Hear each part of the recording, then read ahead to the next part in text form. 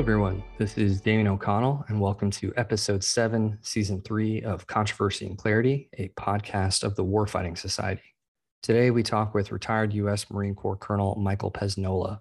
A quick note about the quality of the recording. This was the first time I recorded an interview with my podcast microphone in person, and I didn't realize until after the fact that the recording picked up a lot of the reverb in the room we were in. So the sound quality of our chat isn't quite up to where I'd like it to be, but you can still hear everything fairly well. I should also note that I recorded the conversation back in September 2021, so some of the references you'll hear us make are dated. But that aside, I thought this was a great chat, and I look forward to sharing it with you all. So let's get to Colonel Pesnola's bio. Colonel Pesnola is currently the Chief of Staff and Dean of Administration for the National War College in Washington, D.C. His military career spanned 30 years in command and staff positions, from infantry platoon commander and light armored vehicle company commander to commander of the Marine Special Operations Advisor Group. He also served as an instructor at the basic school. His overseas tours include operational deployments to Somalia in 1993 with the 13th Marine Expeditionary Unit, Special Operations Capable, and twice to Afghanistan, first in 2011 as the Director of Operations for the Intelligence Fusion Cell of the NATO Special Operations Force, and then again in 2013 as the Chief of Staff of the Special Operations Task Force in Bagram. He served multiple tours in Washington, D.C. and Quantico in the service headquarters at the Manpower Department and Joint Duty in Stuttgart, Germany as the Assistant Chief of Staff for U.S. European Command. Upon retiring from the Marine Corps, he served as the Executive Director for the Institute for Global Leadership at Tufts University and most recently at Plymouth State University as the Academic Operations Manager. Colonel Pesnola is a graduate of the University of Massachusetts Lowell and possesses an MS in Military Studies from the Marine Corps Command and Staff College and an MA in National Security and Strategic Studies from the Naval War College. And now, onto our chat with Colonel Pesnola. Enjoy. All right, we are here with Colonel Mike Pesnola. Sir, thanks so much for joining us. Hey, great to be here.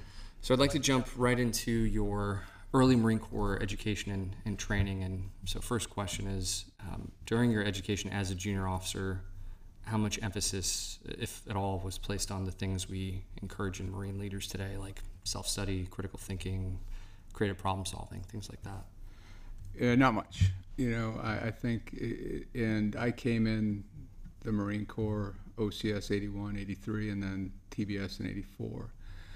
And when you look back on it, while it was a very interesting time, the Reagan years, we were getting a lot of equipment. It was a lot of growth. We were only 10 years from Vietnam. So the education that I got in my first battalion, which was 3rd Battalion, 7th Marines, which a lot of Marines, most Marines today think about the unit that's in the desert. We were actually on the beach in San Mateo, living in San Clemente, so it was a very different lifestyle. But it was very much rooted in the Korea, Vietnam, the science of infantry tactics, the science of the weapon systems, the science, and I'll get into John Boyd later, but it was about commanding and controlling. Okay, how can you control your squads, your fire teams, your platoons? That's what it was about. And how do you control fires? Not a lot of thought during that period of time. Do you recall, sir, the first superior who sought to develop you professionally or similarly encourage you to develop yourself? Definitely. My first billet, I was a platoon commander in Lima Company 37.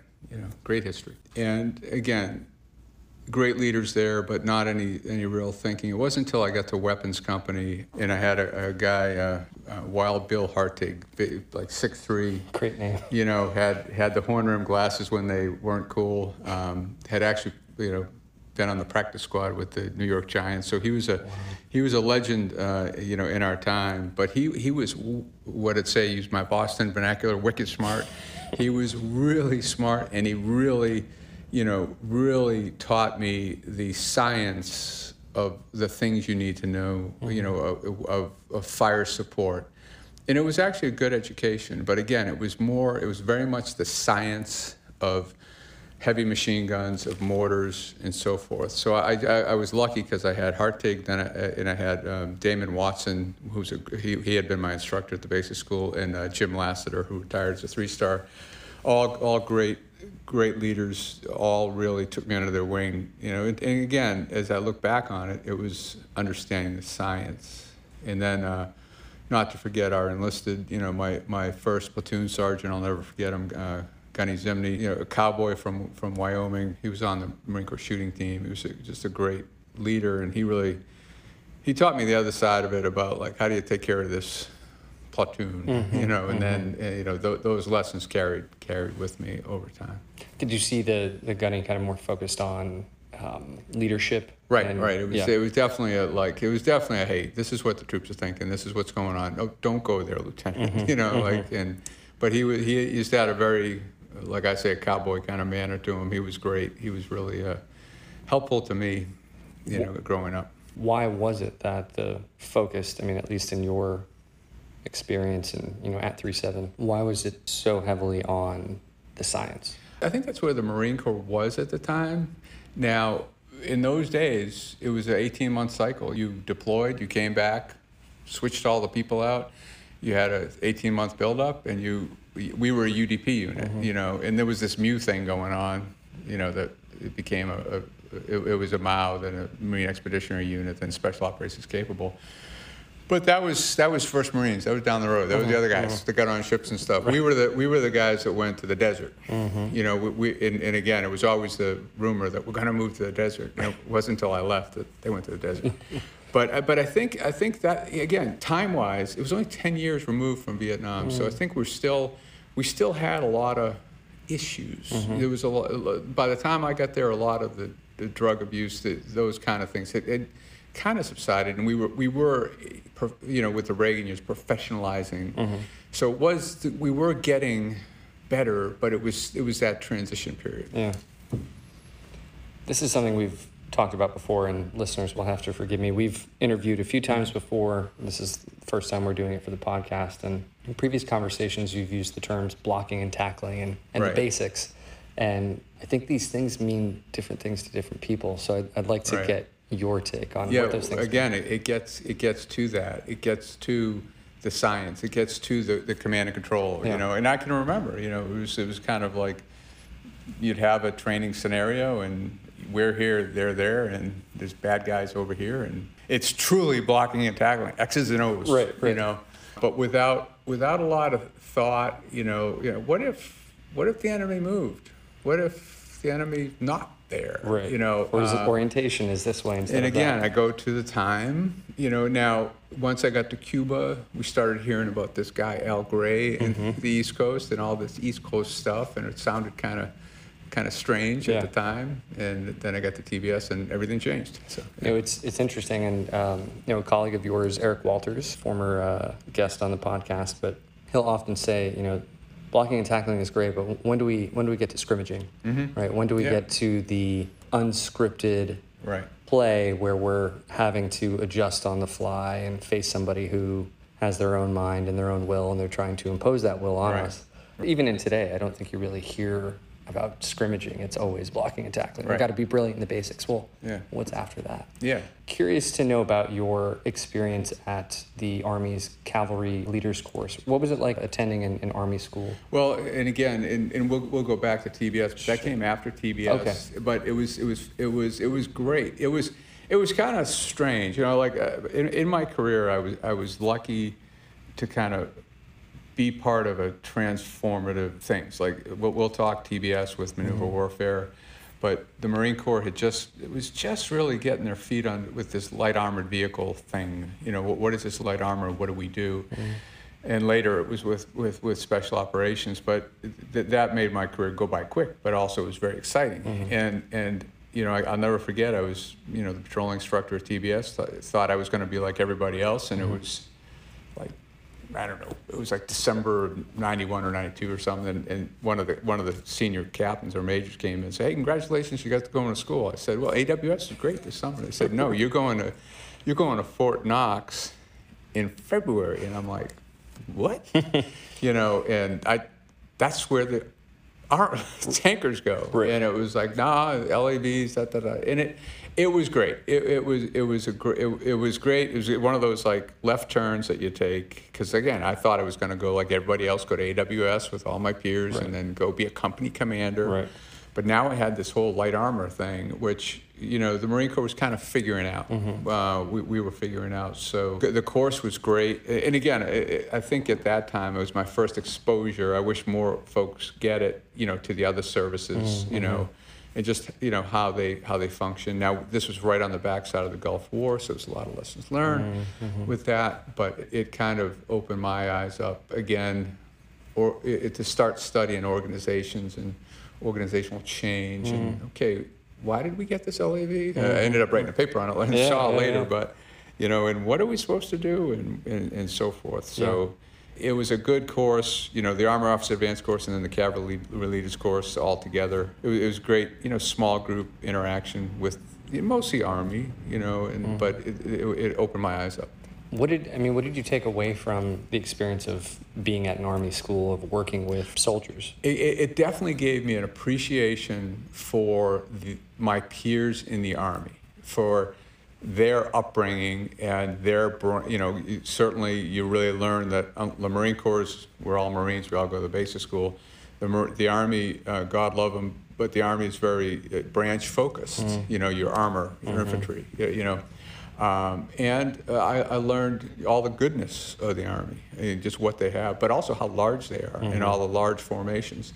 But it was interesting because what were the scenarios we played? We were playing the Fulda Gap. We were still Big surprise. Big surprise. We were still. This is in the early '90s. This is early '90s, but it was like, but that's what we had on the shelf. Right. So, and I did bring in the maneuver warfare thing, which was kind of strange to some of the Army folks, but it was just starting.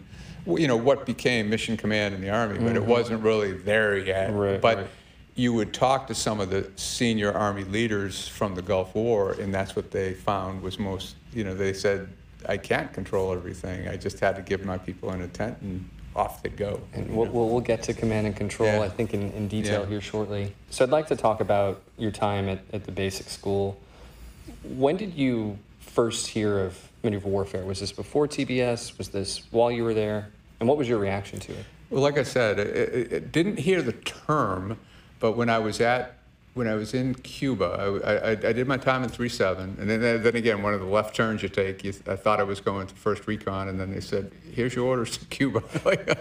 and I was on leeward side, a platoon commander, and it was a great job. It was, you know, your folks guard the gate, from the outposts 1 week, so you're on 24/7, you know, protecting the base, and then the next week it was all live fire training, and I had every weapon in a regiment, to include 106s. Probably why my hearing is so bad, but it was great. It was a great time. But at that time, we would hear these things about what's happening. This is '88. You know, these things that are happening on Camp Lejeune. I'm like, that's not what we were doing at Camp Pendleton, you know. And then when I got to the basic school, it was eye-opening. And I think it was, my timing was right. I mean, you know, right in that gap. I mean, I show up as a lieutenant. I go into the Terry Everett, the CO of the basic school. He says, "Captain, you're in the wrong uniform," and he promoted me to captain. I was like promoted when I was on leave.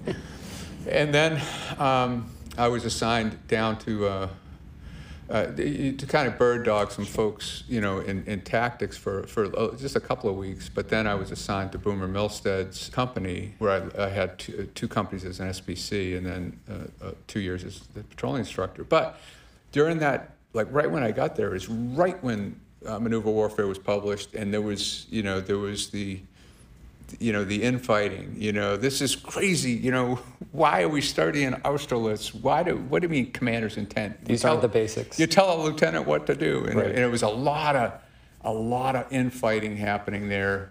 But over time, it won out. Did we bat 1,000? No, I'd say we probably batted like 250. You know, but we planted the seeds. You know, of the leadership that's in charge today. Yeah. You know. If we could talk a little more about the so-called Quantico Renaissance, the intellectual ferment, the arguing, the debating, the trading of ideas.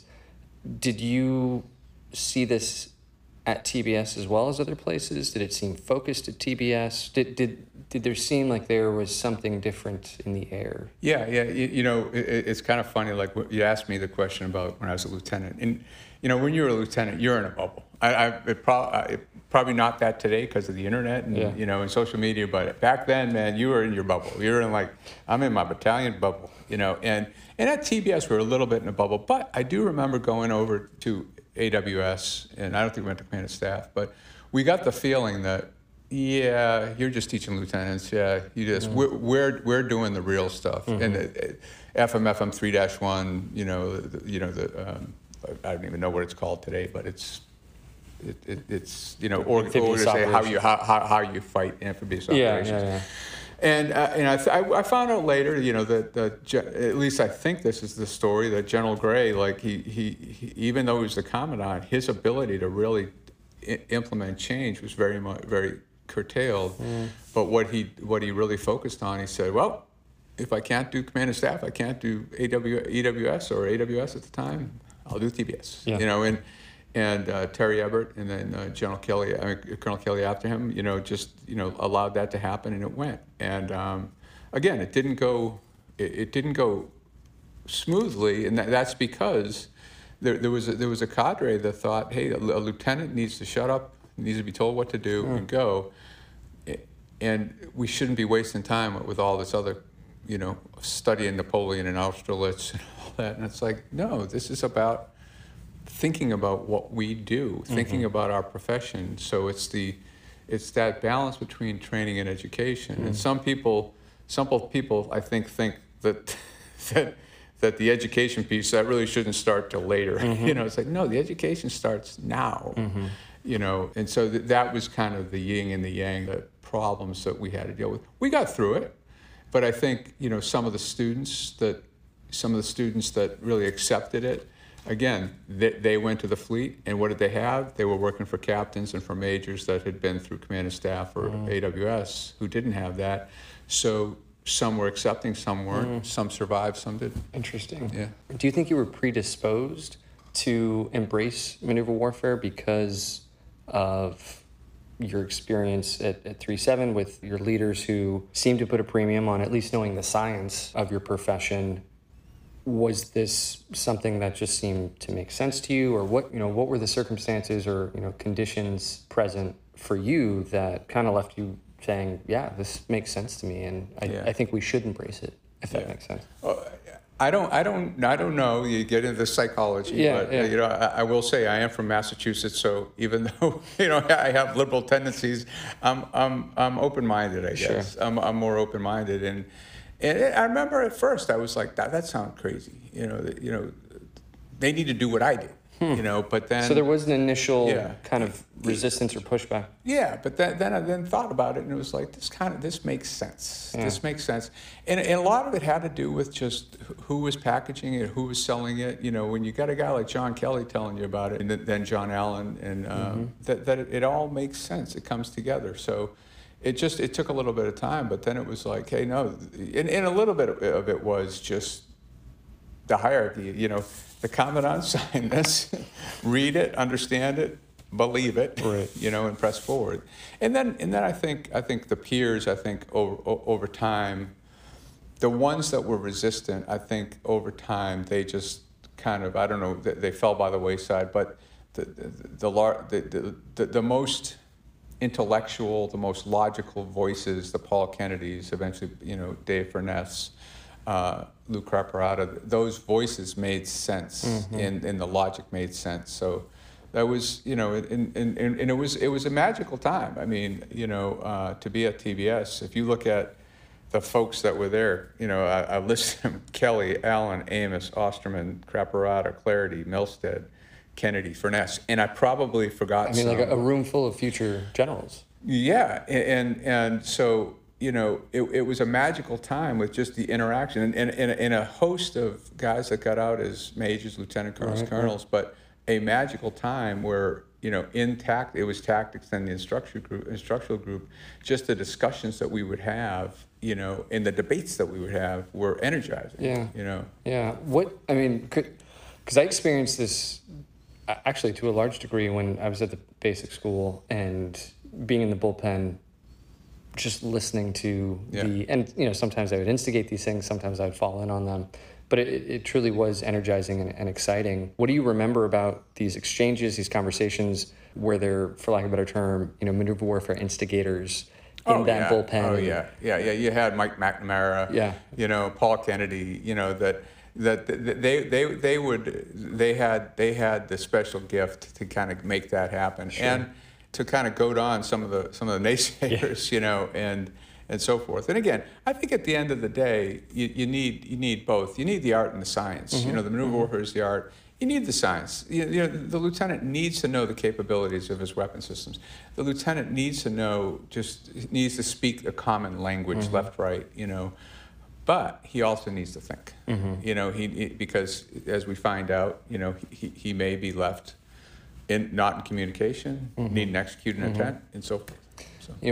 I was having a conversation with Stacey Clarity, who was also at TBS during that time, and if my memory serves me, he described himself as an attritionist, mm-hmm. I think, when he first got there, but that over time, because this does make sense, and now he considers himself a kind of dyed-in-the-wool maneuverist. Did you see transitions or a kind of maneuver warfare enlightenment, if you will, in some of your peers? Yeah. Oh yeah.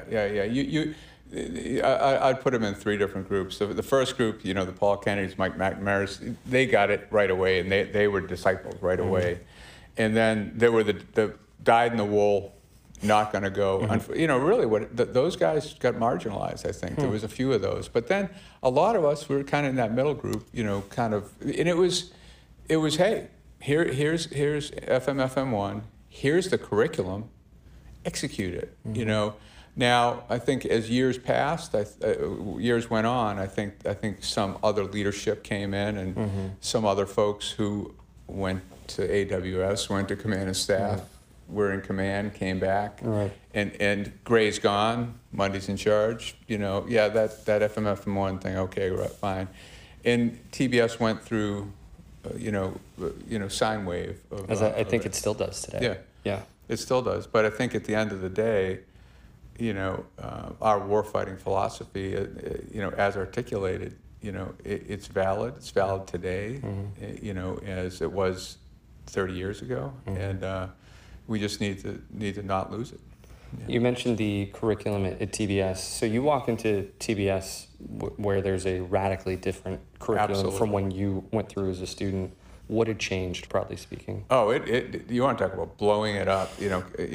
Kelly. The story is that he told me this, but like no kidding, took the curriculum. He told me and threw it away. And was that at TBS? That was at IOC. So But he instigated it at TBS, and at TBS it was a brand new curriculum, and how it affected me. I became the patrolling instructor. You went from 4 patrols. You had, I think they were teaching this in Korea. You had day security, night security patrol, day ambush patrol, night ambush patrol. Check, block, you're done. And then I think we had 7, up to 12, recommended, but I think we ended up settled at 7. And then we had just more focus on force. Again, a lot of friction on that because, and it's understandable. Mm-hmm. It's about balance. It's about risk and balance. If you do force on force, how can, you limit it a little bit about the technology you have. And then what are the outcomes you're seeking to get? Mm-hmm. And what if those outcomes don't happen? Right. How do you, so it needs to be scripted to a point that you almost, force the engagement, but let the engagement happen, free play. Very hard to do, very hard to do, very hard to manage. Mm-hmm. But we tried, and again, some successes, some failures, but. And if I could, I think, maybe in the failure category, or at least I think some people have seen it this way, there was a free play exercise or an exercise where the students would be put in their kind of respective starting points and just completely left to bump into the other unit or not. Right. And I think I remember Mike McNamara talking about this. There were some captains who just couldn't stand that. They didn't want to go out to the event. Or maybe I'm conflating it with the war. But they're no, but that was it, and you roll that to what's referred to as the Zen Patrol. But the whole idea being, we want, and this was an eye opener for me, an aha moment for me, is in terms of whether it was the war, it was patrolling. What bugged me for the first 6 months, I would obviously run the patrolling exercise as the lead. I'd always lead a patrol. Some students got it all the way, but a lot of times students were looking inward. They were trying to execute what Captain Pesnola or Captain McNamara or Captain Kennedy told them what to do, and that just struck me as wrong, because that's not right. They need to fight the situation. They need to gain, have appreciation and provide the leadership where needed, and so that's why that's the friction you have, whether it be the war or patrolling. How do you control events enough? And some of us, I think, were flexible and enough in our minds that we could watch, take notes, and then the most important part was after. Was when you got the lieutenants and you said, okay, you did X, Y, Z, this happened, and it's taking a lot of good notes. Instead of, some instructors, they were all about winning. They just wanted to, they wanted to be on the top of the hill with my platoon one, or my company one. But it's not about that. It's about taking the good notes, getting them around a sand table or on a whiteboard and going, okay, and breaking it down and trying to get to the heart of the decision making. This happened, here was the situation, why did you make that decision? Again, and then unpack it so that eventually then they're hungry. They're like, help me with this. Then we can show them some of the science. We could say, oh, well, here's a way to do this, And to me, that's true learning, because then I'm learning through experiential learning. I got my butt kicked, and I have the experience. I now have the experience. Now this makes sense. When I'm just trying to execute a technique or that I was told in a classroom, it may sink in, it may not. So that's I think the value of that. And I think with the technology today, why we aren't doing that more, I don't know. What sort of reaction did the students have to this approach of focusing outwardly, focusing on the situation, and then once having the experience, really being, it sounds like, thoroughly debriefed on the decision-making process? I think it's kind of like my students here at the War College today. You have some students, you tell them to write a paper, they'll be, okay, I got it. But some students, I need to know what's the format, what's the rubric. I need to know exactly what are you really looking for. Right. So it's the same thing. For some students it was very tough, but for other students, I think it was enlightening to them. But again, I don't think we really ever fully turned the corner, on it to do it. And I think to me, that's how you develop a truly thinking force, the leaders. What do you say, and there's still people around here today who think this, lieutenants don't need to think, they just need to execute. Oh yeah, absolutely. What's your response I to think that? Afghanistan, Iraq, Somalia, I think, has taught us that no, the lieutenants need to be thinking. They need to know the science. They need to know the capabilities of the weapon systems. They need to know the capabilities of their unit. They need to speak a common vernacular, if you will. They need to know that. But even with all the great technology we have, and this is a concern I have, is that we need them thinking. But again, the technology. I am concerned with the technology and just the ability of generals to just control everything or think they're controlling everything. Right.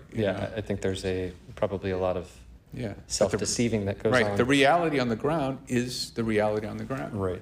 That's what it was. I think I was asking about total free play. Yeah. That's I think where there was a lot Yeah, of the total free play. We did that, I think, one or two wars. It just became a total mess. So Because, there was like really no, Yeah. there were no forcing functions to Right. get the units to come and fight each other. Right. You put one in this LZ, you put one company in this LZ, another company. you spend forever just like, And they're like just, yeah. So you gotta. It's kind of, again, like with the Zen Patrol. What we did is the forcing function was the land nav routes. You will follow this route. And it forced interaction. But then the interaction was on the lieutenants. Sure. Just figure it out. In recent years, the dichotomy of attrition versus maneuver warfare has really seemed to fall out of favor. In previous conversations, we've talked about how some captains appeared or seemed as attritionists. What were you saying about that person? What were you how were you characterizing it? Well, I think to oversimplify, someone that was in that camp was in the camp that, like you said previously, hey, lieutenants need to just execute. So it was that execute. They don't need to be learning about Napoleon or learning Sun Tzu. They just need to be. They need to know the science. They need to know how to command and control their platoon. They need to know the capability of their weapons, and that's it. And I, as a captain or a major, will tell them what to do. And that's what it was. That was the Marine Corps I came into. Yeah. So you've mentioned Napoleon and Austerlitz several times. Where did this, how did this come in? Who introduced it? How often are you guys talking about it? Well, I think it might have been Ray Cole, but it got introduced. It was part of the curriculum revamp, and it was one of the first things we hit on. It was a tool we used to introduce warfighting. And it's the Battle of Austerlitz, which Napoleon was outnumbered, but I won't get into the specifics, but we introduced the term coup d'oeil, seeing, eye for the ground, the flash of the eye. That he could see kind of what was happening, and he seized the opportunity because he saw that. Again, some people, why are we studying this? It's like, well, it's a case study to help you then start talking about warfighting, about intent, about trust, about all the elements that make up, the warfighting, our philosophy. So it was a tool. And I don't know if it was Cole, but somebody in there just picked it. You could have picked anything, but it was a case study. Could you mentioned Ray Cole. Could you talk a little more about him and sort of the role he's playing in this whole thing? Well, he was the tactics group chief at that time, which is a pretty powerful position because you have the colonel that's running TBS, and he has a XO, but then you had a major, I think it was lieutenant colonel, I think. I lose track. But he ran tactics at the time, that then became the instructional group. So it was under his leadership that the whole revision of the curriculum fell. So he had to take this thing, this warfighting, book, and say, okay, how are we going to do this? And it's pretty risky, pretty to do, but it was what was needed because there was no way that an incremental, slow change to the curriculum was going to work. It needed bold action, and he led that. And so, and I think, if I recall, he had a connection with Greg going back. There was some kind of connection that it all came, and so that he could make that happen. As a captain at TBS, you had a great deal of freedom, and in a previous conversation, you told me about a fellow captain, Paul Kennedy, whose name has come up already, but he had decided to bring his platoon out to the woods and use BB guns with them, I think doing some force on force. Would you walk me through how that came about, your observations of that? And this also leads, I think, into the Zen Patrol. Oh, absolutely. It was like, yeah, like I think we were drinking a beer at the Hawk, and I was like, "You did what?" Yeah, but they had hearing protection, they had eye protection, but it was really getting into the mental, moral, physical element of what we're talking about. You can shoot miles gear at each other, and your miles gear goes off, whatever. But it was about inflicting pain, that fear element. I don't want to get shot. Yeah. It's like, this is real. Right. This is. So it changed the dynamics, and I think it was early on. So it was kind of like, let's see what you know. I mean, back then, who knows today, because so many kids grow up playing video games, but back then, kids play, everyone plays War Out in the Woods, whatever. So that discussion with Paul then kind of sparked, the idea in me that, first off, I don't think we trust the lieutenants enough, that we think they are a blank sheet when they walk in. They are not. They have common sense, and a lot of patrolling is common sense. It's survival. So that led to the Zen Patrol, which the lieutenants labeled, but it was a different way of patrolling where, and again, I don't want to oversell it, but I think conceptually it was a right idea. You take the books away. You take all the prior enlisted folks who have had the training and tell them, hey, listen, don't take over, ask pointed questions.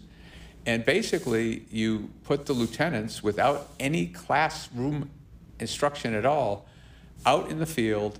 All they've really done at TBS is land nav, so they can go from point A to point B. And it was funny, because you'd be like, what do we do? And then the hardest thing was to train the AIs to say, what do you think you should do? To not jump take in. control. Right. And do you think you ought to put, and they didn't have to be taught to put someone out at point. They didn't have to be taught to put somebody out on the flanks. They kind of figured that out. Even crossing danger areas wasn't by the book, but they knew that you don't just walk into the middle of an open field, So that was the idea. The hardest part was the AIs taking notes and then getting back on the sand table and then recreating the dilemmas and then having those questions. And then you reverse engineer it, and then by answering the questions, then go to the classroom and say, all right, now around the big sand table, the patrolling classes were more lively because they could say, well, this happened, what do you got? Well, you could do this, you could do this, you could do this. And then when you talk about the patrol order, which was always a big deal, well, if you capture this stuff in a patrol order, would you guys have been able to kind of do this? So it makes sense. Instead, again, outward facing versus inward facing. And again, it was out there, but conceptually, I still believe in it. I think it's even here today at the War College, philosophically, I'd rather, instead of tell people what to do, let them figure it out, and they know more than they know. Right. Like we teach strategy. They know more about strategy than we give them credit for. Sure. They aren't a blank piece of paper that we're filling in, here's how you do strategy. Well, and I think that viewpoint of they are blank slates, or, they're buckets, and we just got to fill it up. Yeah, we're going to fill it up. Yeah. That, I think, is still found throughout the Marine Corps. Yeah. I think you see it in recruit training. I think you'll see it at TBS, and it's just not true. They may not know the names to many things. They may not know, like you said, how to do it by the book, but they've got at least, if you're talking to recruits, they got at least 17 years of life experience. Yeah. You can find ways to pull from that experience to connect it to what they're learning. And that's one of the reasons why I'm so fascinated by the Zen Patrol is I think you're really ahead of your time doing this. As an instructor, what was it like seeing this happen? I mean, what were you feeling the first time you go out to do the Zen Patrol and they're looking to you, sir, what do we do? And, did you have to resist? Yeah. In some ways it's easier because all you were doing is taking notes and you didn't have to teach them all this stuff. Right. But in many ways, it was much more difficult because you had to be a good note taker. You had to pay attention. It really, and ask the right question instead of just what do you think? Is okay. What are your options? And make them start thinking externally about what's happening. So it was exciting. It was, and we only did it for a little while, and then I left, and it fell by the wayside. Again, and the thought was, we don't have enough time to do that, and that's always to me. I think that's an argument of someone with not enough imagination. Hey, we only have 6 months. We have to do X, Y, Z. They have to get this patrolling stuff, and that takes too long. And I'm like, I don't buy that. I think you could do a lot of the things in that way that sink in more. Maybe you cut down on the size of the bucket list, and you say, all right, we're going to do this, this, and this. Night defense. Figure it out. And let them get exploited, and then it's all in the after action. And did you see? I mean, at least subjectively, that patrolling did seem to sink in more with these students. Did you get feedback? Oh yeah, for instance, from other instructors. Patrolling. I think it's one of the.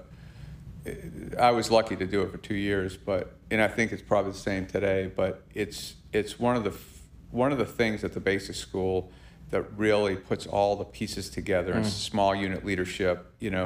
That you got this small group.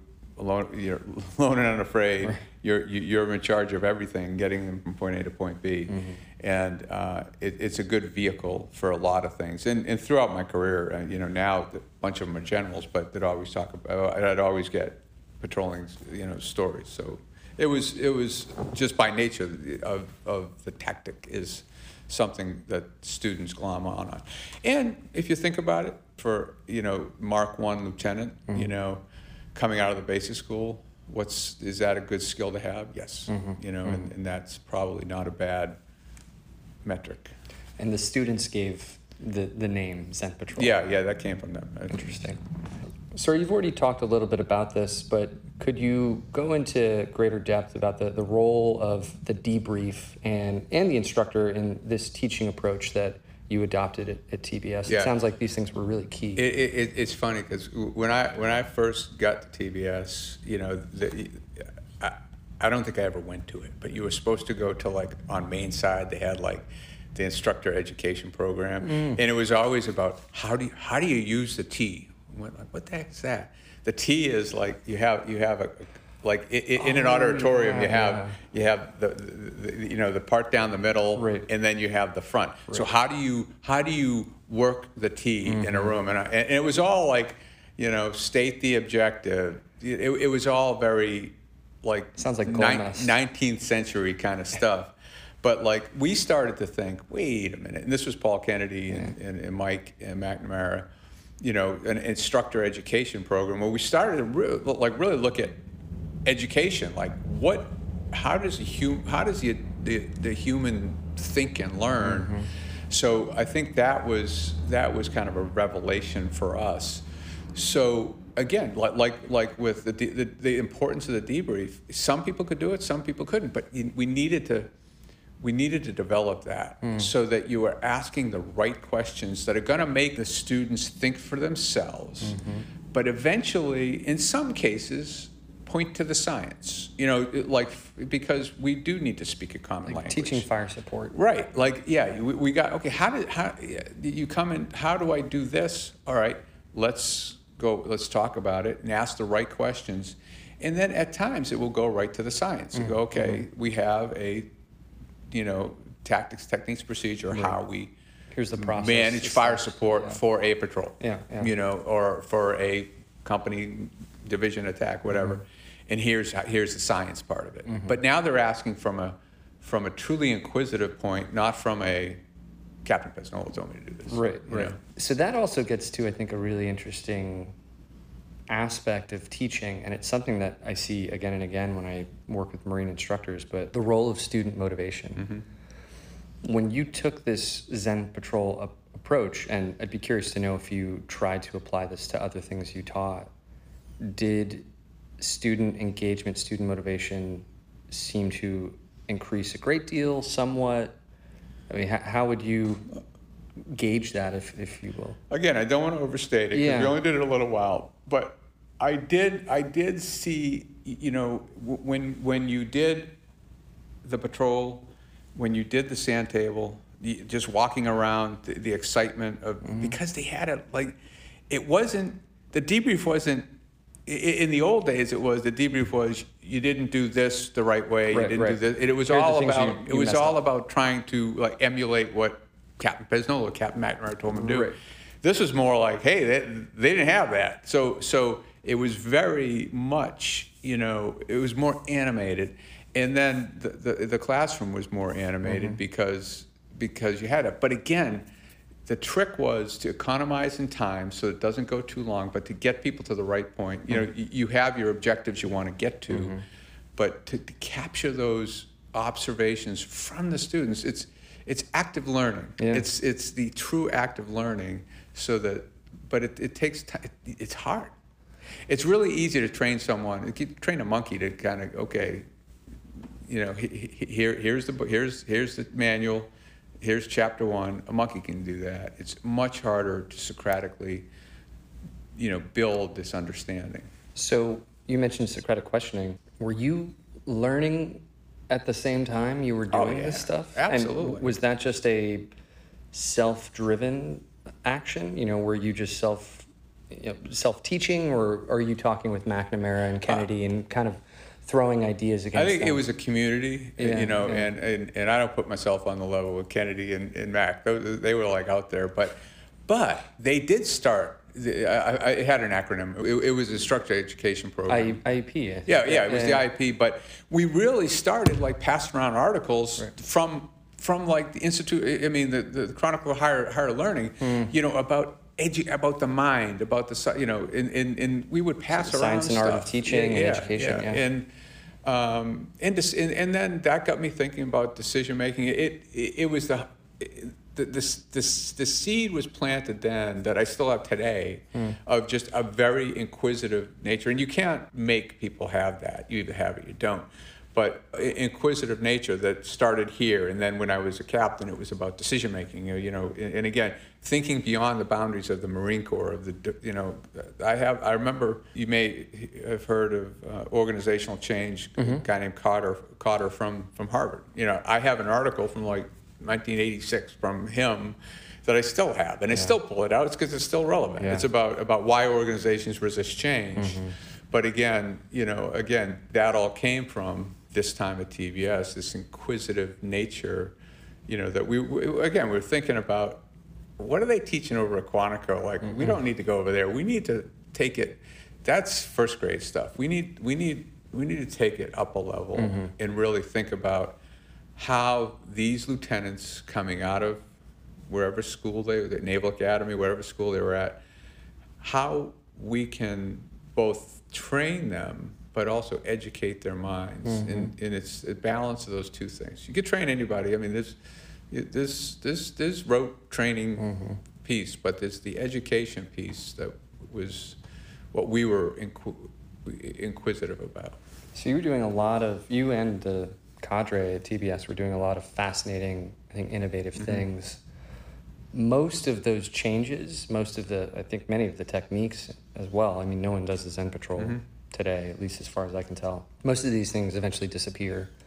Why do you think this was? What prevented those changes from sticking? Because the philosophy is still there. Oh no, I think it goes to what Gray couldn't do. You know, if he could have totally changed the Marine Corps and said, you know, command and staff, you know, all his schools really, you know, just forced it to happen, and change the manpower system. And this is the part that Gray couldn't get.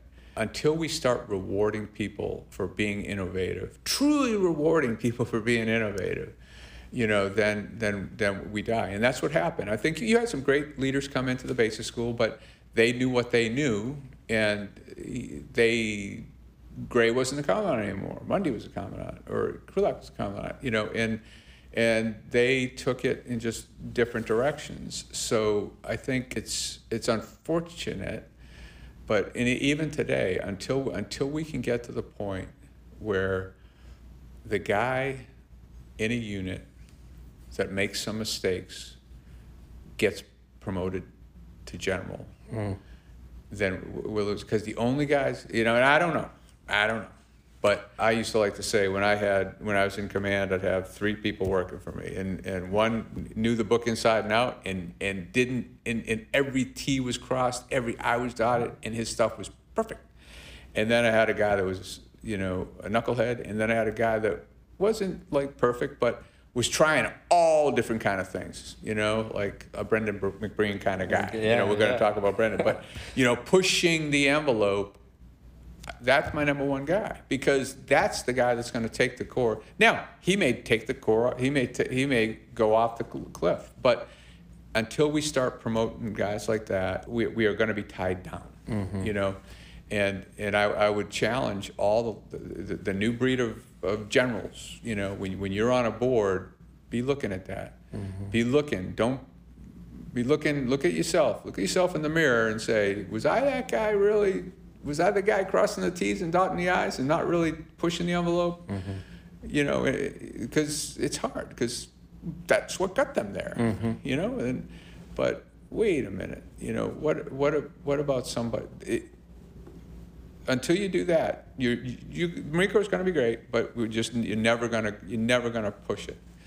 You know. As a quick digression, no, it's still relevant, but General Berger, the Commandant, I think was talking at a Marine Corps Association event last week, and he announced that the manpower system, talent management, I think is what he said, is his number one priority. I'm not sure if you caught any of that talk, but you know, in the context of what we just discussed, what's your reaction to that? Well, General Berger, you know, in fact, General Berger was in 3-7 before me. I've never had, I think I've talked to him once about it. Like he was the generation right before me and going there. So that was kind of his experience. But every time I talk to him, when I do talk to him, because we were peers, that's I say is, you got to fix the manpower and really fix the manpower. His ability is limited because a lot of it's DOTMA, it's higher than him. Right. But until we can really change the manpower system to really reward the innovators, reward the people that are thinking outside the box, reward the people that are contrarian, if you will, then again, we will survive. We'll have great generals. We'll do great, and some will. The Al Grays, will break the mold, and then they'll come out. But for the most part, it's a very, safe, safe bet. Sure. Take your safe bet. Sure. You mentioned Brendan McBreen a little while ago, and you actually went to college with him. Yeah, Brendan and I were we both failed out of college together. So as listeners know, we're big fans of Brendan. He was the first person we had on the podcast, and we do a lot of things with him with the Warfighting Society. He's still very active. You just talked about your college experience with him, and then he was one of your students. Then he's a lieutenant. In your platoon. Oh, right? yeah. So, well, no, when I was patrolling instructor, he came through. Okay. So if you just talk about. No, Brendan was awesome. Brendan was one of those. He was so freaking smart. But he could think 3 steps ahead. His mind was just going, and he saw the value of maneuver warfare right away. I mean, he was like he didn't need to be convinced. And then we stayed in touch throughout our career. And Brendan's one of those guys. Brendan's that guy. Brendan's that guy in the middle. Right. Brendan's that guy in the middle. Brendan was not afraid to try different things, and we need more Brendans. We need more guys like that. And again, they're gonna try. They're gonna fail some things, but they're gonna push the envelope, and they're gonna ask tough questions of the system. And that's why I love him. He's great, and I'm glad he's still involved in what's going on. Yeah. Did you at TBS recognize his maverick-like qualities? Oh, yeah. I mean, you could already tell. Yeah, you could see that, and there weren't a lot of them, but you could see it in their eyes. You could see, with the students, that there was some that got it. I mean, that were like Brendan, they got it. There was some that were still trying to figure it out because, again, I think it goes to personalities. Again, just like here at the War College, you have some guys, write a paper and I got it. I'm going out. And other people, no, some people want. Give me the checklist. They want safe. I want safe. Give me the checklist. Which is so interesting because if you look at the warfighting philosophy, it's stating things like the battlefield is confusing, it's chaotic, ambiguity is rife. And yet so much of what I think we do in the military is to try to constrain those things or to put order on them. And I do think that certain personality types, I think it was General Mike Myatt who had 1st Marine Division in the Gulf War.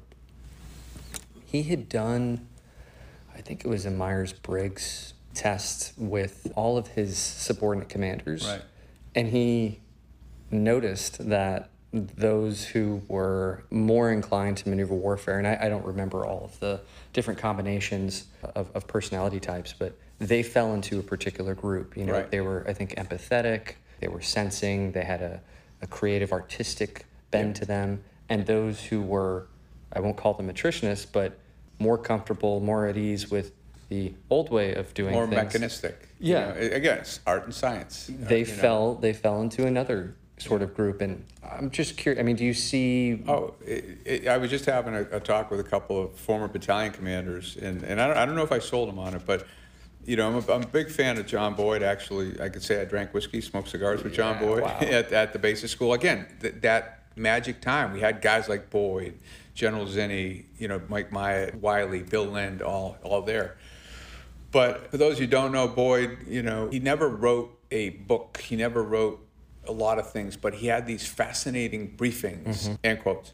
And one of them is the organic design for command and control. And I had this discussion with some of the former battalion commanders.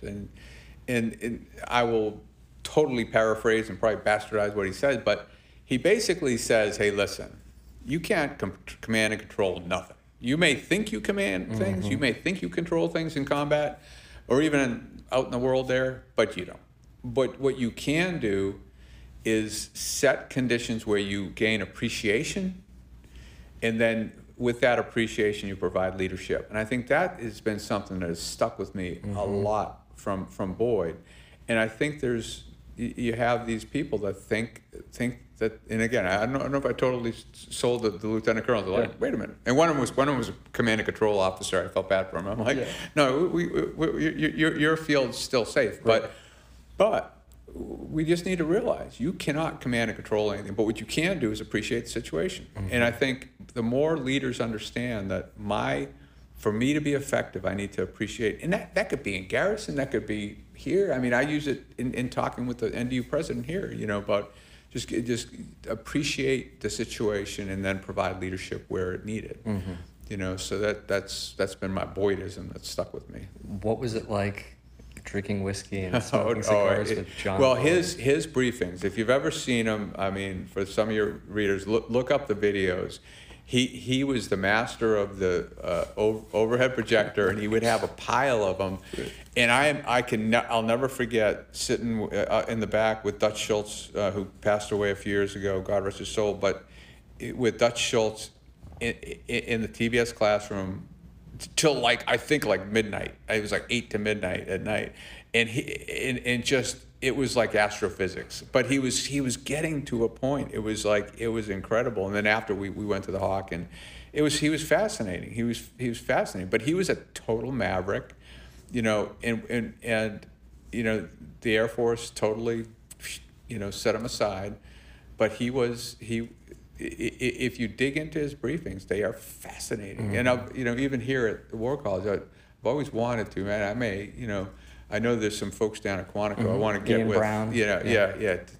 I think there's a nugget there, because you know, in teaching strategy, you know, we put together a primer, which is a good tool, but anytime you do that, I always worry about once something gets written down, then it becomes the way.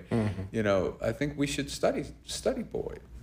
Study Sun Tzu, study what you want, but study a lot of things, because there's nuggets in there. But he was fascinating. He was fascinating, and I still think there's so much on. I'm glad there's the Boyd Society. Hopefully, going to get together next year.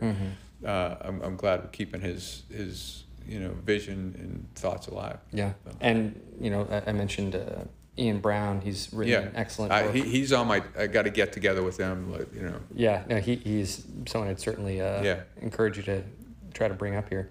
Roger Turner, who's now the 1st Marine Division Commanding General, was in your platoon, I think. Right. You were his SPC. What was it like having him as a brand new officer? No, Roger was great. I mean, you know, we had a great. That was my 2nd platoon, I think. But yeah, Roger was great, and you could see it at that time. But you know, Roger was kind of sucked it all in.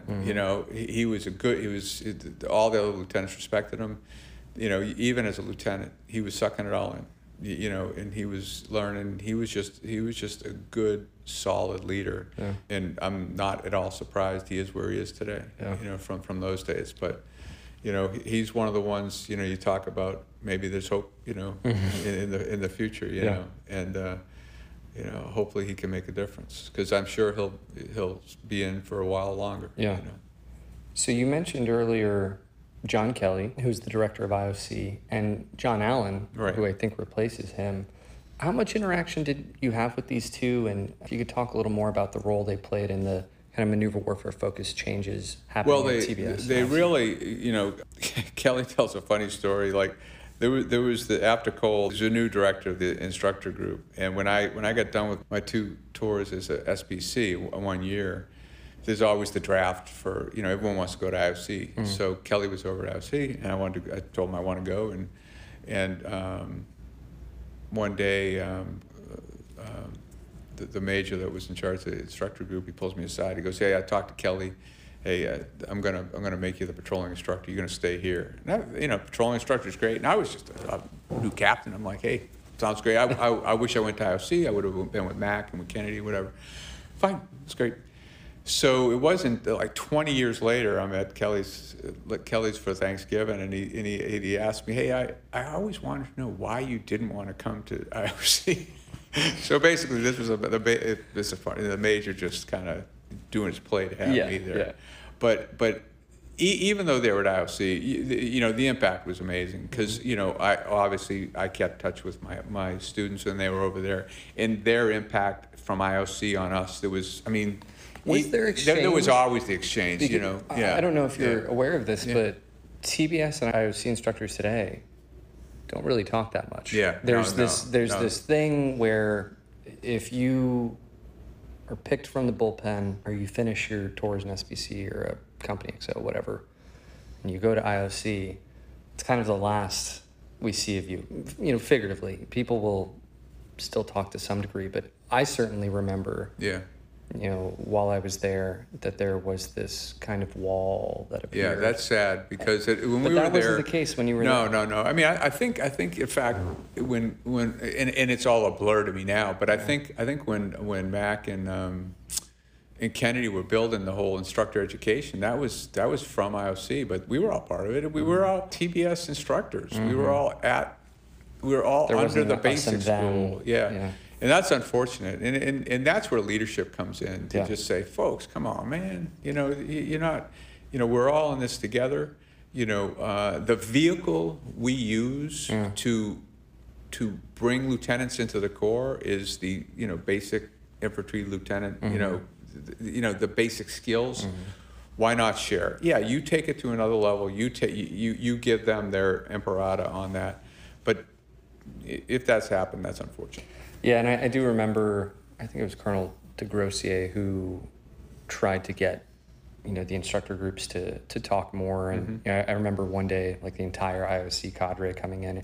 These were all guys I knew. We'd all mm-hmm. worked together when they were in patrolling, urban ops, mm-hmm. whatever. But I know, talking to some folks who recently left TBS, that again, that sort of divide still exists. It's any elitism like that is never good. Agreed. At least I think when we were there, and now you had some big heads, but I think there was a humility. There was a, hey, we're all in this, we're all learning, and And I wonder if part of that was the newness of maneuver warfare. Yeah. Because very few people are walking in to, IOC saying, "Oh, yeah, we know all of this." It's like, no, we're all trying to figure this we're all thing trying out. to figure this out. Yeah.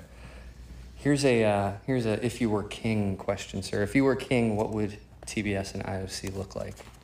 Well, again, I'm very, very far removed from there. But again, I think you need to. What do you want coming out of the basic school? I want a lieutenant that he's grounded in some of the sciences. All right, so he knows that. But he's been exposed. He's hungry. I want to plant the seeds where he or she is hungry to learn more about their craft. So I want them to embody the philosophy of maneuver warfare, but that takes some things. But I want them hungry to learn more about their craft. And again, not just the science, but about the people side of it, about how, decision making, about, you know, all the things that we've talked about. So whatever you do at TBS, you need to plant those seeds. Yes, you have to have the basic, you know, we use the vehicle of the infantry, you know, platoon commander as kind of the vehicle, which I don't think we should ever lose that. But, you know, I want them coming out of there confident enough to lead their Marines, but inquisitive enough to know that, man, I need to keep learning. I want them hungry to keep learning. Even if they're going to just serve their time and get out as a captain, fine. You know, but you never know. You know, so I want them hungry. And I think sometimes we don't do that. So, you know, plant the hunger. So get them excited to learn. Yeah, excited about learning. They leave the institution wanting to learn more. Would you want to see anything done differently at IOC? I know you said you're far removed, but you know, what would you know, because you're a career infantryman, right? Is there anything specific, you know, that you would want that school to focus on? Well, I think like, you know, I think again it's a balance. You know, you need to have the science. You need to know the weapon systems. You know, when you're coming out of IOC, you need to know the infantry battalion's weapon systems inside and out. But you also need to be able to lead Marines. You know, and that's not all scientific. It's you know, it's having these kind of decision forcing exercises, more and more of that. You know, and I don't know if they have that. I know they do the big exercise out in the desert. POMFEX. Yeah, I'm okay, fine, as long as it, you know, I'd look at the whole curriculum and just go, okay, what are we getting out of this POMFEX? Because we used to not do it, you know, but I'm not saying we shouldn't do it, but make sure that that's value added in terms of a thinking, a imaginative and innovative lieutenant. Again, some will say, Lieutenant, just shut up, you get in the corner. Right. But I want lieutenants innovating, because they shoot that technology that, you know, if we don't allow them to innovate, then we're losing. So we just we need to. It just needs to be a balance of that. Sure. You know, and not be an elitist. You know, yes, you're an infantryman. Yeah, it's tough to be an infantryman. Got it. But yeah, and everyone should be supporting you. But you know, don't get too big ahead of. Humble. Yeah. Okay, so moving on from TBS, you served at 1st LAR. You joined John Kelly at 1st LAR Battalion, first as one of his company commanders, and then as his operations officer, right. his S3. I'm curious to know, how did Kelly run the battalion? And could you talk about your experiences as both a company commander and then the S3? Well, he lived, breathed, you know, the warfighting doctrine, you know, and a couple of things, you know, that was sacrosanct was the weekly PMEs. You know, we read a number of books, but one the most memorable was To Lose a Battle. Now remember, this is after the Gulf War, the victorious Gulf War. And he had us read To Lose a Battle, and people go, why are we reading this? But if you understand that, it's about the French. Okay, this French army, victorious in World War I, the changes that they make in, you know, and how that army, the things they thought, how they thought, the assumptions they made, where they spent their resources, and how they lost in 1940. Alistair Horn, great book. Yeah. But I think that was his point. The point he wanted to make is, guys, don't get too cocky, you know, because we could be the French. You know, he never said that. Sure. But that was it. So that was kind of the bedrock, you know, of thinking about what we're doing. Yeah. But then we had the science. Okay, what do we do with these LAVs? You know, what are we doing? And then he did go out on a limb, because before I got linked up with a MEU that eventually went to Somalia, the MEUs had tanks, and maybe they had no more than four LAVs, so that platoon that would deploy. And it was fine. Well, you know, I think he was the first one to say, why aren't we sending more light armor? Isn't that a smarter thing to put on ships, lighter, So I got sent over to 19 and did the workup, did all that, and ended up deploying with them, and went to Somalia. So for me, it was a great, he trusted me, and a great opportunity, and it was, the Marine Corps was still figuring it out, because the name changed like 3 times. Yeah. LAV battalion, LAI, light armored infantry, and then you're light armored reconnaissance, change the forward, whatever.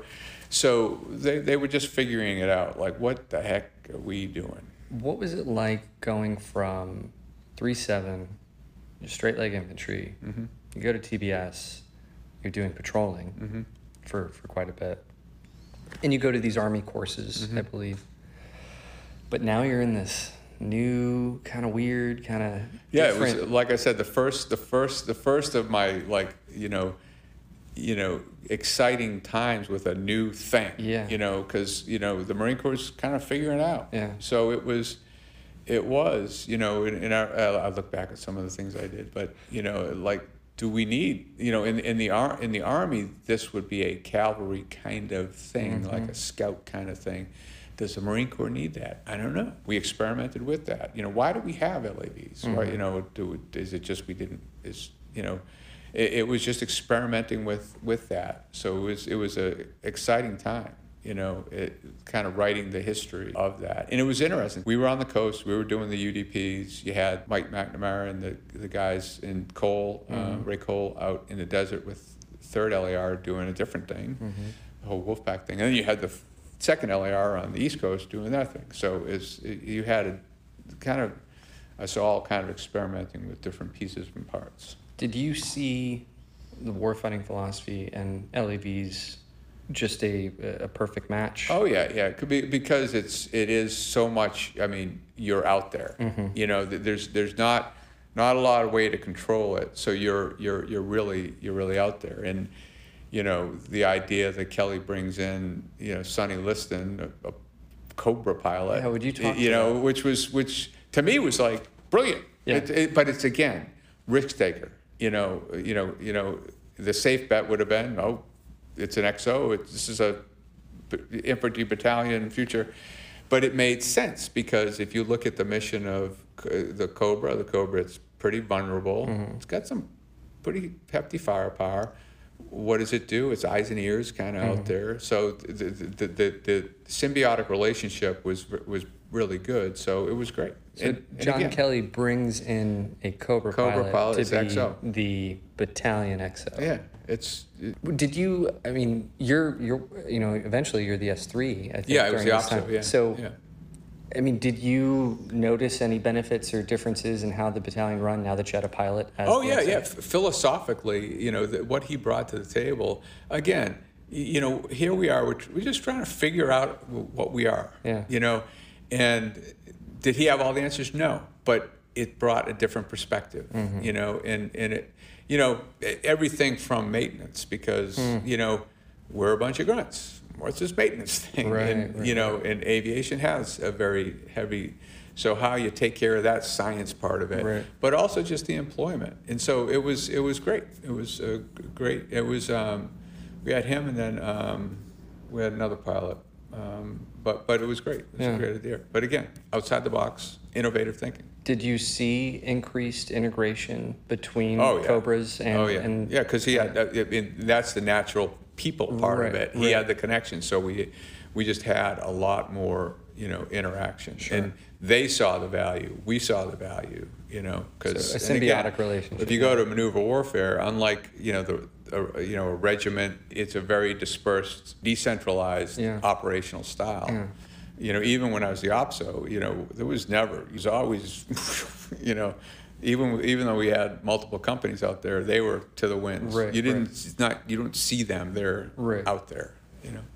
We talked about manpower earlier. How did Kelly manage, from a manpower perspective, to fill that XO slot with a pilot? And to this day, I don't know. Because I wonder, would that fly today? No, I don't know. I don't know. But he did have time and manpower, and he made it happen. So you deploy to Somalia with a company minus of LAR vehicles, and you're with 19. What was that experience like? It was there was some leadership challenges, but we'll leave that there. But Sam Mundy was the 3 Alpha, and Lou Craparotto was the weapons company commander. So I had some heavyweights to work with who were great. And it was great. I mean, we had a standard deployment. We were supposed to go to Okinawa. We were supposed to go to Hong Kong. We were supposed to go to Singapore and do some training. We were going to go to the Gulf and do some training exercises. It was a 6-month deployment. But as we were passing Vietnam, we were getting reports from Somalia. Things were going south. The evening that we were pulling into Singapore, the whole Black Hawk Down, that was the 4th of October. Oh, wow. That happened. So we were getting live reports, and no kidding, we're supposed to pull up to the port. We were supposed to do a change of command for our ship. I was on the Comstock. No kidding, we didn't even pull into port. We saw the pier with the people on it in a little celebration. They flew the new commander out, they flew the old commander back, and we beelined it across the IO, did our shellback thing, and then we got to Somalia, and we were there a few days later, and hit the deck, and things got kind of quiet. What did the maneuver warfare philosophy look like on the ground? I mean, were you guys trying to employ war fighting? I know it was. Yeah, I think so. And you had Lou Craparotto, who was one of the leaders there. So yeah, we tried, but it was a very strange kind of environment. You know, our missions were it was basically be presence, be security, but a lot of times we were just there and we did some training. You know, just to stay fresh, but also just a presence. So I think imparted in what I was doing was maneuver warfare. I tried to impart it in my folks. And, being in the vehicles, and, you have to do that, because, your vehicles are spread out all over the place. So. Sir, I'd now like to turn to your time at Manpower. So following your time at First LAR, you are up for a B billet, and John Kelly, as I understand it, convinces you to go to Manpower for that B billet. How did he convince you, and what did you learn there? Well, I have a lot of respect for General Kelly. So, like, he, again, you're just I'm a newly selected major, so I know everything. And but it's your life up to this point is all tactics and operations. So, if I have to go at Headquarters Marine Corps, I need to go to the place with the O in it, PPNO, because they run it. And he tapped me down and said, the Marine Corps doesn't operate anything. They man, train, and equip. That's what they do. And the PPNO, they track a lot of things. But if you really want to be a future leader to take care of your Marines, then you need to understand Manpower. And so go to Manpower. So roger that. And I was cursing when I first got there, because I get there and they say, you're going to this thing called MPP 60. Now, what the heck is that? And it was Manpower Plans, which kind of there's an exciting part of Manpower, that's the MM, that's where all the monitors are, and it's tough life, but you're in the kind of execute mode. You're like assigning people to go to school, go to command, go to whatever. But then there's the not so fun part, the plans, MP plans, where you do it's all people that have gone to Monterey. They're really smart guys that work numbers and how many people we can assess, how many people we can promote, so forth. Well, and this is when Manpower was up in the annex. So there's this little shop called MPP 60 full of AR Marines, active reserve, and sailor. And I'm like, what the heck is this? What am I supposed to do here?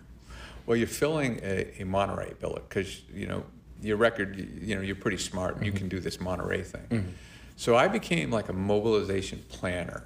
So I'm like, and this is after the Gulf War and kind of lessons learned from mobilization.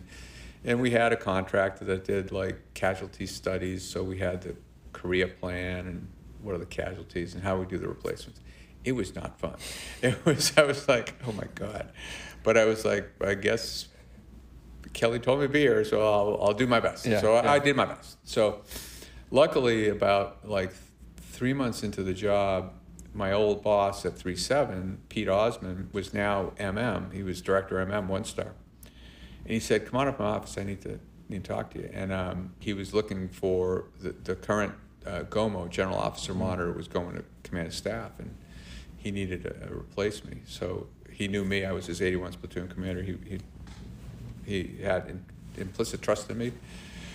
So luckily I went up there. So I said bye to MPP 60, kept tabs with them. I felt, it's a good thing to know because the reserve thing comes back to me. And then for 2 years, I was the GOMO working for General Krulak. Worked for General Osman, but basically did all the slating, the nominations, the retirements.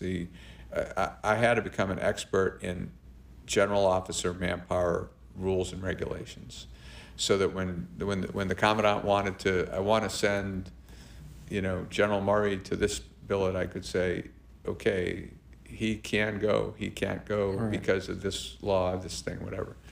So that's what I did and it was an eye opening because I got to meet like all the new General Dunford, General Mattis, General Nate Zinni, all of them coming through my office, as new 1-stars. I was just a GOMO. I was helping them out. This must have been kind of an amazing, but also revealing experience interacting with all these guys. Oh, yeah. I mean, what did you learn from, because you're a major, right? Oh, it was, as long as I kept my humility in check, it was a great learning opportunity. And I also had the opportunity, the Sergeant Major of was Sergeant Major Jim Lewis, and then Sergeant Major Lee was Krulak Sergeant Major. All the majors used to go over the gym. This is when it was, again, we were in the annex, across the street was the gym. It would all PT at lunch. What I glommed on to what my predecessor had done, and I used to PT with them every day, run around Arlington, and you want to talk about a learning. And I was just the major keeps his mouth shut, listening to the 2 sergeant majors, but it was great.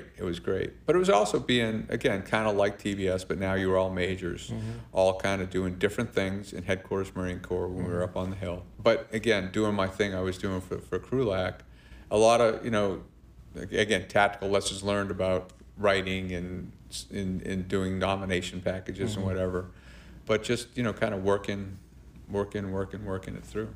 So, is it at Manpower where you have, I guess, enlightenment or revelation that you can't do maneuver warfare as an organization unless the Manpower system is set up? Is that fair to say? Well, no. I knew it from back at TBS, but now that I was in Manpower, I always tried to think about it, and it's such a hard nut to crack. But because I learned all the laws in DOTMA and whatever, I learned, hey, like I said earlier, this isn't going to be the General Berger fixing this. This is going to be someone in Congress saying, fix this. And until they say fix this, our hands are tied. We're just not going to be able to do so much. So I'd like to ask a few general questions on maneuver warfare and the Marine Corps. Could you talk about from your perspective, the conditions that allowed or that fostered maneuver warfare to develop in the first place? Well, I think, you go back, somebody gave Al Gray the freedom to do what he did. And somebody, gave him, who would have taken a 4-star general, he grabs a captain, Schmidt, hey, write this, and grabs a guy like Lind. And so there had to be some conditions there. And maybe, again, we're only talking 10, 15 years after Vietnam. So we're not talking a long time. So I think those conditions kind of set the seeds, and then he becomes commandant. And again, even though he's a commandant, he was limited in what he could do, but he forced that to happen. And I think the timing was just right because the military was getting better. We were getting healthy. If you look back in the late 70s, it was not healthy. And Reagan comes in, the Reagan buildup, we're getting healthy. It was just kind of the sweet spot, the right time. And I think the leadership, again, if you look at the leaders at the time, where they were, the colonels were all Vietnam, and obviously the generals were all Vietnam veterans. So, they were now, who had led in the back end of that part, so they knew, I think it was just the conditions were right that we need to change to make it happen. And I think that's the best I can say about how that happened. It was a unique time. So you see sort of a confluence of conditions or circumstances, but as you know, I mean, you experienced this there were a lot of people who resisted. Oh, yeah. What do you think was driving that resistance? Well, it's kind of like the general that sits on the board and picks a general that looks just like him. You know, I mean, this worked for me. The training I got at the basic school, the training I got at AWS, whatever. Right. It worked for me. It'll work for you. You just aren't giving it time. You're a radical. I think you just have some people that, again, I go back to here, you know, give me the checklist. I just need a checklist and I'm fine. You know, show me the science. It's the art and the science. A lot of people don't like art, you know, and art you can be too artsy and not know the science. Sure. It's like anything in life. It's a balance. What was your reaction to the publication of FMFM1 Warfighting? I mean, when you first read this, did you go, what? Yeah, no. I mean, again, that was, we were given that as SBCs. We were given the Austerlitz case study. We said, go teach, you know. And no, it was fascinating. I have copies that are got so many notes in them, you know, they're all tabbed, whatever. So I think this makes sense. But it took a little while to get the philosophy part, for it to sink in. Because, again, remember where I'm coming from. I'm coming from here's the manual, follow the manual. And you start reading it and like, this isn't like a manual. Wait a minute. It's not a how-to. What? Yeah. There's no, you know, so there was that transition as you're kind of reading it and just making it part of capturing the philosophy, just internalizing the philosophy. It took a little bit of time.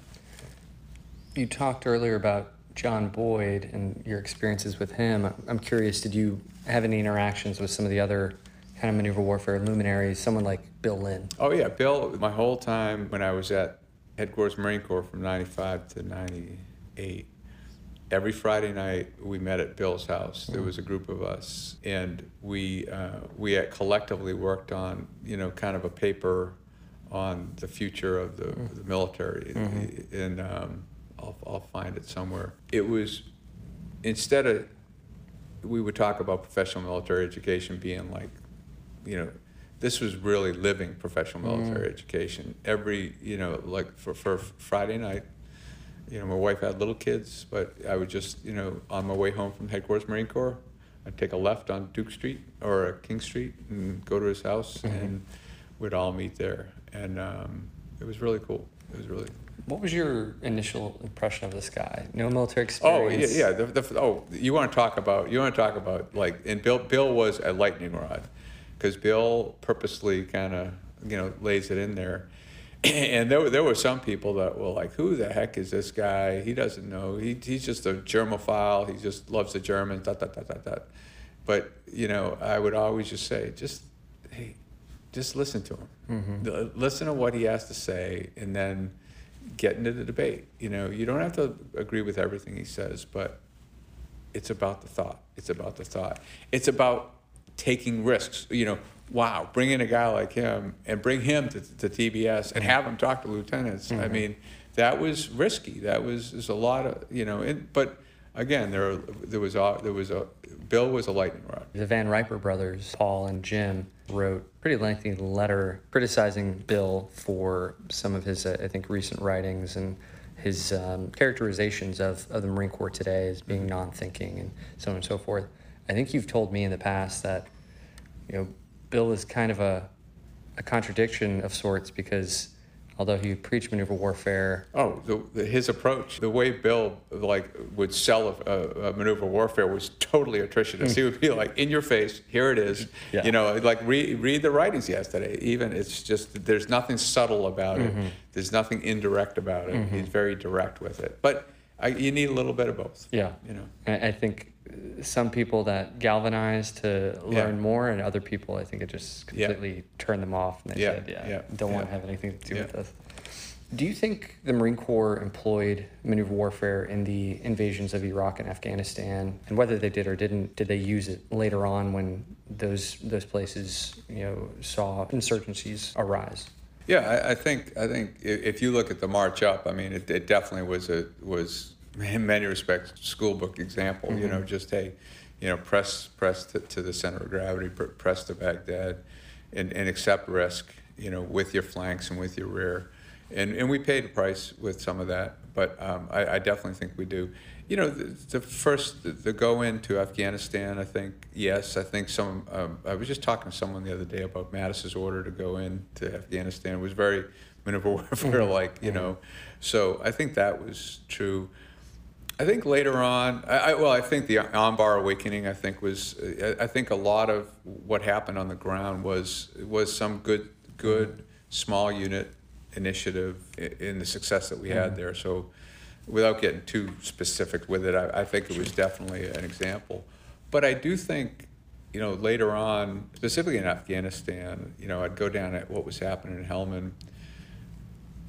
You know, I think our hands were tied. I think the way we were approaching it was, you know, was wrong, and we were just never going to win there. You know, I've got some thoughts on how we could have, but I just think it was hard to do that. I mean, because we were trying to execute our mission, we were trying to survive, but there was so many dynamics beyond our control that it became probably too difficult. But I do think on the small unit level, and I did not, most of my time was with ISAF-SOF and with the task force, not with the Marines. You know, from what I saw, you know, visiting Dave Furness on the ground there, is by nature they had to practice maneuver warfare because they were just so dispersed, you know. Here's something I'd like to get your view on, and that's, what is maneuver warfare? What does the warfighting philosophy look like in garrison? Oh, to me, it's about trust. It's about, you know, empowering the junior Marines to do things and holding them accountable. But it is about trust. It's not about some of the old ways. You know, trust them. But it would be interesting to talk to Dave Furness about it, because some of the things that he got into. But I think that's kind of the flip of it. I won't say that's anti-maneuver warfare attritionist. It's like, hey, you know, trust but verify. You know, like if you're not doing it, then there's a time for the hammer to come down. Inspect what you expect. Yeah, inspect what you expect. But I think there's definitely a place. I mean, with maneuver warfare or warfighting as a philosophy, if you don't live it every day, then it's not a switch you can turn on. You really, really, really got to live it. You know, like just in my job here right now as the chief of staff for the War College here. You got a small staff, but it's about empowering them. It's about, you're not trying to control everything. Just, hey, go do this, do this, do this. You know, and just here's my intent. You know, students got to be supported. Boom. You know. So you're mentioning empowerment. You're mentioning trust. What do you think about our recruit training and, you know, how it prepares or, you know, develops young men and women into Marines? Does that process help or hinder us in getting them to understand and execute maneuver warfare? I think that's always been something I've looked to that I can't solve, you know, because we got to make, what we do at the recruit depots is so important to making Marines. I think it's very important. There's a breakdown that has to happen, break the civilian, you know, make them Marines, and that has to happen. But somehow we need to kind of plant those seeds that, hey, this isn't all being told what to do about you being a thinker. I read recently, this is at the infantry training school, that they're introducing chess and things like that. And I'm like, I've never been a fan of chess. I mean, I'm not a chess player, but I just know that there are rules and there are, like, you can and can't do, and that scares me. I don't know Go, but I know Go is probably a little bit more like dynamic. I don't know if I want my troops playing chess. Like, okay, you could think 3 steps ahead, but that's within a rule set. Right. The world ain't like that. Right. You know, the mean, world. there are a set number of moves that you can do in this, and it's highly constrained. And I think that came out of the Infantry Marine course out at SOI West. Right. And I think some of the claims that have been pushed as far as what chess does for, let's say, your ability to think critically or to problem solve, a little specious. I don't know if I've got the same, you know. But what I would like to see, I'd like to see them playing war games. Right. Yeah. Where give me a Kriegspiel or do something like that where, again, put them in a dilemma, you know, and then talk about it. Okay, here's your dilemma. What decision you make? Why'd you make that decision? Right. Again, I don't have enough data on recruit training. I think a big part of it is making Marines. You know, and you need to do that. But that Marine that's built needs to be innovative thinking. You know, needs to still follow rules. Needs to be a Marine, but also needs to have that other seed planted in them. So this comes back to the balance that you were talking about. Yeah. If we could, sir, I'd like to talk about your time with Special Operations Forces. So from August 2006 to November 2008, you're the commanding officer of the Marine Special Operations Advisor Group. What was this unit, and what did your duties entail? Well, it started out, again, a shotgun marriage between, you know, when Rumsfeld pulled the commandant and General Brown, the SOCOM commander, said, you need more forces, you need Marines. And in personal discussion with General Brown and later with Admiral Olson, you know, what was needed was foreign internal defense. It was not the hard skills, it was those soft skills. So we started out as Foreign Military Training Unit, then Special Operations Advisor Group, and then it became the regiment, and the rest is the Raiders, and that rest is history. Our first task was to, okay, what are our missions going to be? And it was on the periphery. It wasn't Afghanistan, it wasn't Iraq at first. It was this other piece, which I think is very important. So it was foreign internal defense. It was working with partner nation militaries. A lot of times they're higher end, and training them, you know, to defend their, you know, to provide security. So I think, you know, at one point we had 7 different languages. I had my Russian and Arabic speaking teams. We had Bahasa for Indonesia, the Southwest Pacific. We had French speaking teams. We had Spanish speaking teams in South America. So we were kind of all over the globe in different places, and it was to fill in that. And then eventually the missions to Iraq and mostly Afghanistan started, mostly with, again, you had the three units. You had the 2 former Force Recon, now 1st and 2nd MSOB, very much skilled in the direct action skills, and then we were the you know, more FID orientation. Then it all got kind of amalgamated into the regiment, and with a lot of focus on Afghanistan. The guys did some heroic stuff in Afghanistan. You know. What were some of the challenges that you experienced while commanding this unit? Well, I think it comes around to today, and kind of some of the failures is time is a limiting factor, and you have all the training you want to do. And not to denigrate or take anything away from the direct action skills, and this is what it came down to. How much time do you focus on the direct action, the killing piece, and how much time do you focus on the softer skills, the language, the finding balance for those two is very important. And I think if you look at where we've failed, I mean, and this is going to come back. We think Afghanistan or Iraq it's gonna be back. Right. Yeah. But think about a world in even Afghanistan. If every unit there was a Tutu, Dari, or Pashto speaker, I don't know if we could do it, but think about it. Think about it if we went a smaller footprint and we truly understood what was happening. You know, I went to visit Dave's guys, and they were Dave Furness's guys in Helmand when I was with ISAF-SOF, and you know, they were doing heroic things. They didn't speak the language. Did they really know Did they really know it? This reminds me. I was talking to Tony Zinni the other day, and I was asking him about Afghanistan and our withdrawal from that place, and he was telling me that I think he had done an assessment maybe around 2011 for. I think it was Mattis, maybe John Allen. And he says, you know, doing my research and talking to people, it wasn't a 10-year war. It was 10 one-year wars. Absolutely. And we just kept starting over. And we didn't, again, think about if we could have taken the time, energy, resources that we put into like a JSOC, and we put that into maybe some very targeted, you know, capable combat forces, but that spoke the language and truly understood everything. How different it would have been. You know, and I like to say my criticism of the pullout and everything in Afghanistan, to use a quote from David Hackworth, he used to use the term out-G the G when he was fighting guerrillas. I think we never got it that we needed to out-Taliban the Taliban. And there's probably people that will disagree with that. But I'm not talking just from a security perspective.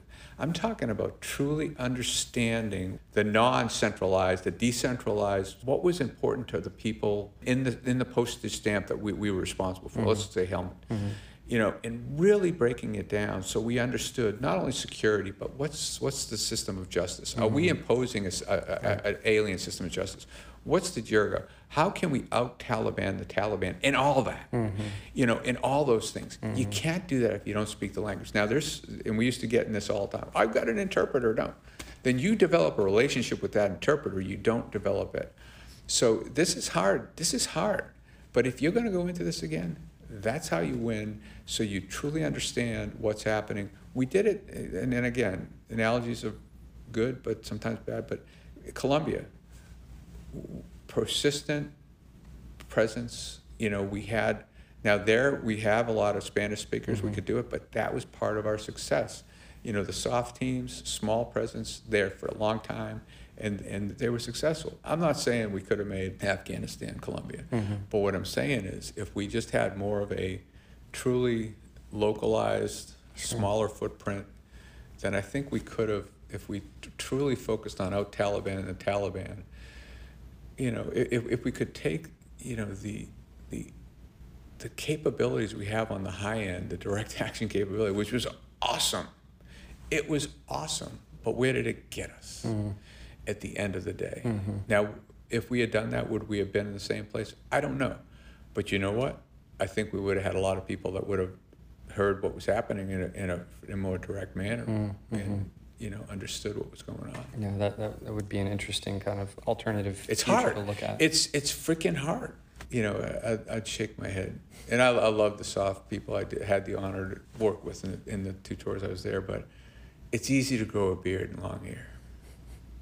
It's friggin' hard to learn the language, but it's easy. Again, we grew a lot of long hair and a lot of beards, but we didn't really understand the people we were with. And we know that in fights like this, culture counts. I mean, culture counts regardless, but I think it's especially important that your people know the language, the customs, not just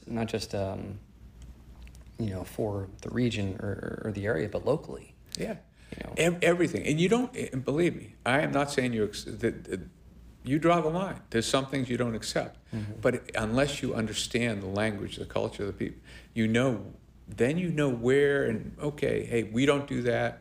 Okay, I'll buy that. But I think I used to just shake my head when I would see wherever it was, the soft forces, the Afghan soft forces, in the Toyota pickups with the uniforms on. I'm like, it made me cringe, because I was like, that's not what we need. What they need, we need to out-Taliban the Taliban on our terms. Would you talk more about that, this idea of creating the Afghan forces in our image? Oh, you know, in the high-end ones, you know, the high-end, which were great units, but they looked just like an American unit. And I'm like, really?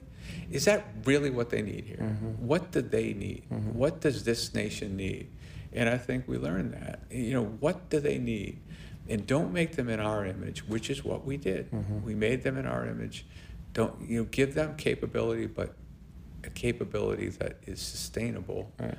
You know, and it's appropriate for them. There's going to be compromise, and there's going to be risk. You know, but don't, again, all we needed to do was, again, when I say out-Taliban the Taliban, we just need to be a little bit better.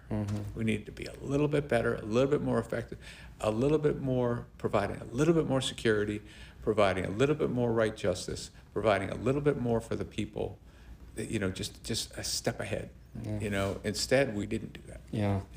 If we could, sir, I'd like to talk about your time. This was from January 2013 to August 2013. You were the chief of staff of a Special Operations Task Force in Afghanistan. You've, I think, alluded to it here and there, but could you talk about your experiences during the employment, and what was your assessment of our efforts in Afghanistan then? That was definitely more focused on the direct action piece from the highest end, and surgical. It was incredible the capabilities we have. And I remember, saying, I think the analogy I use, we have a we have $1 million weed eater, that is just knocking the hell out of the weeds in the lawn. But then we're going to Kmart to plant the seeds. We're getting the cheapest seeds we can get. We may plant them or we may not. So we're knocking the weeds down, but we're not planting the seeds. And it was a tough problem. And the task force was executing its mission. It was its mission. But if we take a step back and go, man, if we could have that kind of time, energy, focus, and just hitting the other targets that aren't killing, then we could probably be there. And as we go forward, I think we have a very good killing machine, but it was Admiral Olson that would say, you can't kill your way to victory. But I think we got to reassess and go, we need that capability, but we're missing something. We're missing another part. Now, we're laser focused on China, which I think is wrong. I think we need to be focusing on being the best nation, being a global leader, hands down. I think we need to be careful about shifting trails to everything about China, because there's going to be something else out there. We need to be ready for it, and all this counts in that. I'd definitely like to get to your thoughts on Force Design 2030 in China here in a moment. Before we leave Afghanistan, would you comment on our withdrawal from that country? And did you see this coming? What was your reaction to the images and videos coming out of Kabul? Monday morning quarterbacking, I do think mistakes were made. I do think from a planning perspective, and I wasn't behind the curtain, so I don't know the options that were briefed and this and that, but I do think I know how the enemy thinks, and I think they know certain things. One thing I wouldn't have done is abandon Bagram, because as long as Bagram was there, they would know that there were some capabilities there. As long as you had the UAVs, as long as you had the strike force capability, if I'm the Taliban, I know I may not have as much freedom of maneuver. And I think Mazar-i-Sharif, same thing. So I think I would have kept three bases just to keep my options open. And the focus isn't, it's somehow became protecting the military. The military is there to protect our Afghan allies and the Department of State and the other entities that are there. So I think we made some assumptions that kind of proved wrong. But I would have kept Bagram to the end. I would have kept Maj to the end. And then I'm not naive. Many decisions from the president's authority have a political aspect. Franklin Roosevelt decided to invade North Africa when he did, very much tied to the 1942 congressional elections. So this is not new. But I think the timing could have been better, whether earlier or later. Now, if you waited from a purely non-political perspective, probably the best time to do any action would have been probably about now, maybe a month from now, because now you're getting out of the fighting season, you're getting into the winter. I don't care. They would not have done what they did in the winter. However, all the hoopla would have been going on with our elections happening this year. But you look this year, okay, what elections are happening? This isn't a big year for congressional elections and so forth. So I don't buy that piece. I think they could have just, and waiting isn't waiting forever. It's waiting and doing the decision at a time of your choosing, and then slowly get the people out and have a more measured way to do it, but also keeping that capability to the end, keeping the strike capability to the end. Maybe that's the last thing you pull out, but and you protect it with everything you have. Maybe you bring those 6,000 people in and you put them around Bagram. I don't know, and you just say, come and get me, Yeah, that's my 2 cents on it. Yeah, I appreciate your perspective, sir. We're on our home stretch, I think. Sir, I'd like to now get into Force Design 2030 and the Marine Corps' focus on China. We'll start with this question. What are your thoughts on Force Design 2030? Yeah. Did the Marine Corps in the 30s focus on Japan alone? I think part of them did. Remember, there was two schools of thought. There was the amphibious school, and then there was the Haiti, the small wars school. So it wasn't until the war started that they kind of figured that out. But they did a lot of good things. So I think part of me says what General Berger's doing is good. But I think you got to take a step back and look at the world, and you gotta. It's kind of like you're Bill Belichick, and if I'm Bill Belichick, am I just looking at the Buffalo Bills, and that's all I'm worrying about, the Buffalo Bills? And maybe he is because they lost last night, but no, he focuses on winning. Do your job and win.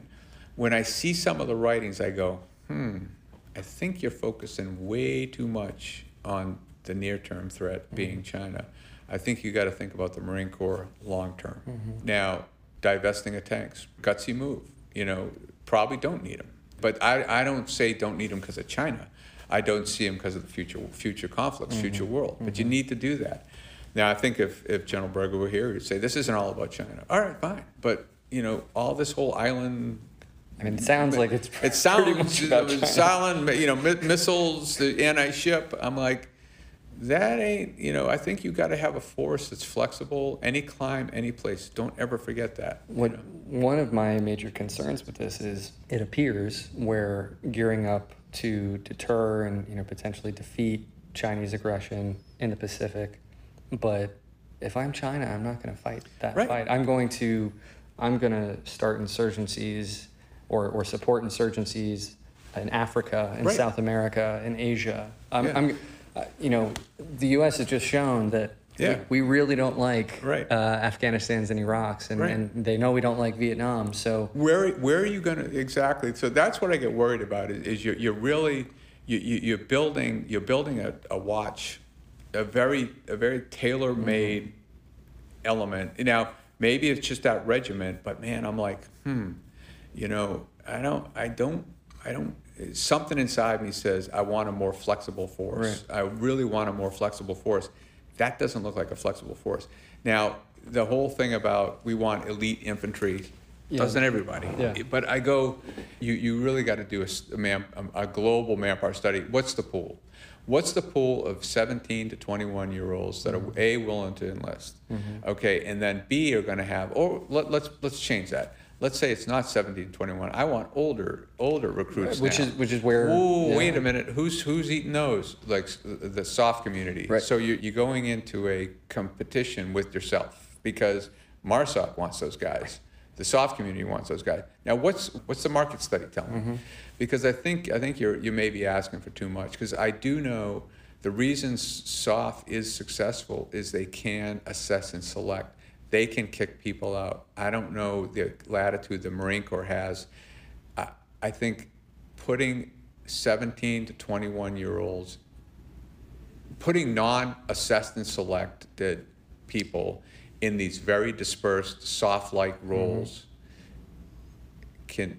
I worry, because there's a reason soft has assessment selection the way they do. Because they need to put a lot of faith and trust in these elements that are whether they're FID, they're dispersed. I don't know if the Marine Corps can get there. Maybe they can, but... I mean, I know they're certainly trying, as far as the infantry goes, with things like the Infantry Marine Course, we were talking about earlier, what they're doing at SY West, they're doing it at SY East now, but... You can't teach maturity. Well, and I wonder... I hope we see improvements with these courses, but I wonder if the improvements are going to be on the margins. Yeah. And they're really not, we get a better Marine, and that's awesome. And, maybe we can teach them more stuff sooner, faster. But if they're still 18, they're still 18. And you look at what the Army and found with their X-ray program. That you can't teach maturity. You can't teach wisdom. You can't teach what comes from years of experience. And a 17 or 18-year-old, 19-year-old is a 17, 18, 19-year-old, hands down. Got a lot of mistakes to make. So are you willing to have that? Maybe I may be wrong. I may be wrong. That maybe maybe some magic sauce out there. Yeah, But, I hope we're both wrong. And Yeah. I hope that, Yeah. the changes that, Berger and his generals and colonels are making, Yeah. produce Yeah. this amazing infantry that is able to do all this stuff. Yeah, I just worry with the whole. I think the anti-ship is a mission, is a tactic, but I'm like, okay, what else? Yeah. What else? What else does our nation need from its Marine Corps? Does our nation need that? And really unpack that and say, what does our nation need from its Marine Corps? Well, I think Tony Zinni has made the case that the Marine Corps should remain the kind of Swiss Army knife of the nation, right? If you need us to punch above our weight, we'll be able to do that. If you need us to punch below, if you need us to do, in 1 week a NEO, the next week, patrolling in the streets of some capital that's just seen a coup and we're trying to help restore the agility. We need the agility. Yeah. We need to have the agility, and I read some of that stuff, and I see that agility going away. Focusing again on the Buffalo Bills. We're focusing on one thing, and they'll say they're not, but I just worry about that agility to do all that. Yeah. And that's what I think. That's every climb and place. That's what the Marine Corps is. What in your mind is the likelihood we'll fight China conventionally? I don't think we're going to fight China. No, I think they're too smart. I think now if it happens, it'll definitely be a mistake. But I think it's not in China's interest. It's not in our interest. I think they're going to continue to beat us economically. They'll eventually beat us socially. They'll beat us with their values. While we're focusing on them, they're focusing on the world. That's how they're going to beat us, because we lost sight of the goal, the target. The target isn't them. The target is us being a city on the hill, kind of thing. Being that bastion. We're losing it because we're so focused on them. So if you were king or you were president and you could talk to the Joint Chiefs of Staff and you've got your government heads, where should we be focusing? I think where I'd back up. I'd say where have we failed? Militarily we haven't failed. We're any engagements militarily we're still superior. Is China and in less respect Russia threatening us? Yeah, a little bit. But I think what we really need to do is we need to be better. Pull at the strategic level, pulling all elements of national power together, and really being better about that synchronization to protect our nation's interests. To really not only have a strategy, but have an implementation plan that makes sense, from a strategic level. And then I think, like I said, at the tactical level, really looking at making sure we have military forces that are agile, but that also the failure in investing in languages, and again that can be a very like you end up chasing your tail, but so that when we go somewhere we are not aliens, and it starts with a much better SOF employment. Where do we have our SOF around the world, so that I have those eyes and ears, so that they speak the language, they understand the culture, they understand what's happening. So eventually, they can help stop things from happening in the other parts of the world. If in fact you buy the argument that we're still a global power. If not, then time to pull back. Final stretch of questions. Okay, sir. no problem. So you're at the National War College here in DC. Could you talk about general officer PME or joint PME at the senior levels? I think, our mission here is there's a consortium of senior level courses. Each of the services run a senior program. They teach strategy, but they're more at the operational focus with their domain. You have Naval War College, Maritime Domain, Air War College, Airspace Power. Our domain here is much more, we focus on national security strategy. Our domain, if you're going to call anything, is the interagency domain. So the number of students we have, number of faculty are much higher in the interagency than those. So that's kind of, you know, where we're coming from. If I've got a criticism, I'd say, again, well-meaning people, but I think the Joint Staff, I think they're being a little too, they're over-engineering a little bit too much in kind of the curriculum, getting too involved because we're worried about China. Make sure 50% of your curriculum is China. We have students saying, why are we focused on China so much? There's other things out there. Yeah. You know, China's important. We got it, but we need to be thinking above that. We need to be thinking about China, but about the whole, what's next. If you get, I think right now a little bit over engineering in the joint professional military education. You know, Don Vandergriff and I still have an argument to have on outcomes-based military education. I think at the tactical level it makes sense. I'm a little concerned about it at this level because it's like, what, we weren't doing outcomes before? We didn't care about outcomes before? To me, the outcome is I want someone to be steeped in history, steeped in case studies, steeped in understanding the elements of national security, so that when they go across to the Pentagon, they can be a good advisor, 06, 1-star, 2-star, 3-star, that is thinking strategically. And you don't do that, you know, with a checklist of, okay, this outcome and this outcome, this outcome, you're all set, you're done. I want thinkers coming out of here. I want people that can be presented with a problem and help develop a solution for our nation. That's kind of what we are. You mentioned being steeped in history and case studies. For you, sir, which works of military history and theory, which military thinkers have shaped you most? Well, there's so many of them, but, you know, Boyd, Sun Tzu, Clausewitz, you know, Jomini, but we are Jomini. And Jomini's probably the, you know, our Achilles heel. For those who don't know, you know, Jomini was all about, hey, scientific method. Okay, everything can be brought down to a checklist. Or, you know, oversimplifying it. So I think all those, Boyd probably most influential on me, just because I've read all those other things. But Boyd is kind of like came at it from a different perspective. You know, but I read all kinds of stuff. You know. Yeah.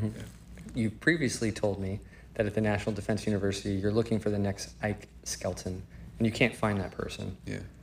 Who was Ike Skelton, and why can't you find someone like him? Ike Skelton, he was a congressman from Missouri, and he really was involved as Marine Corps professional military education was reinvigorated in the 80s and 90s. He was very central to that and never let go of it until he passed away.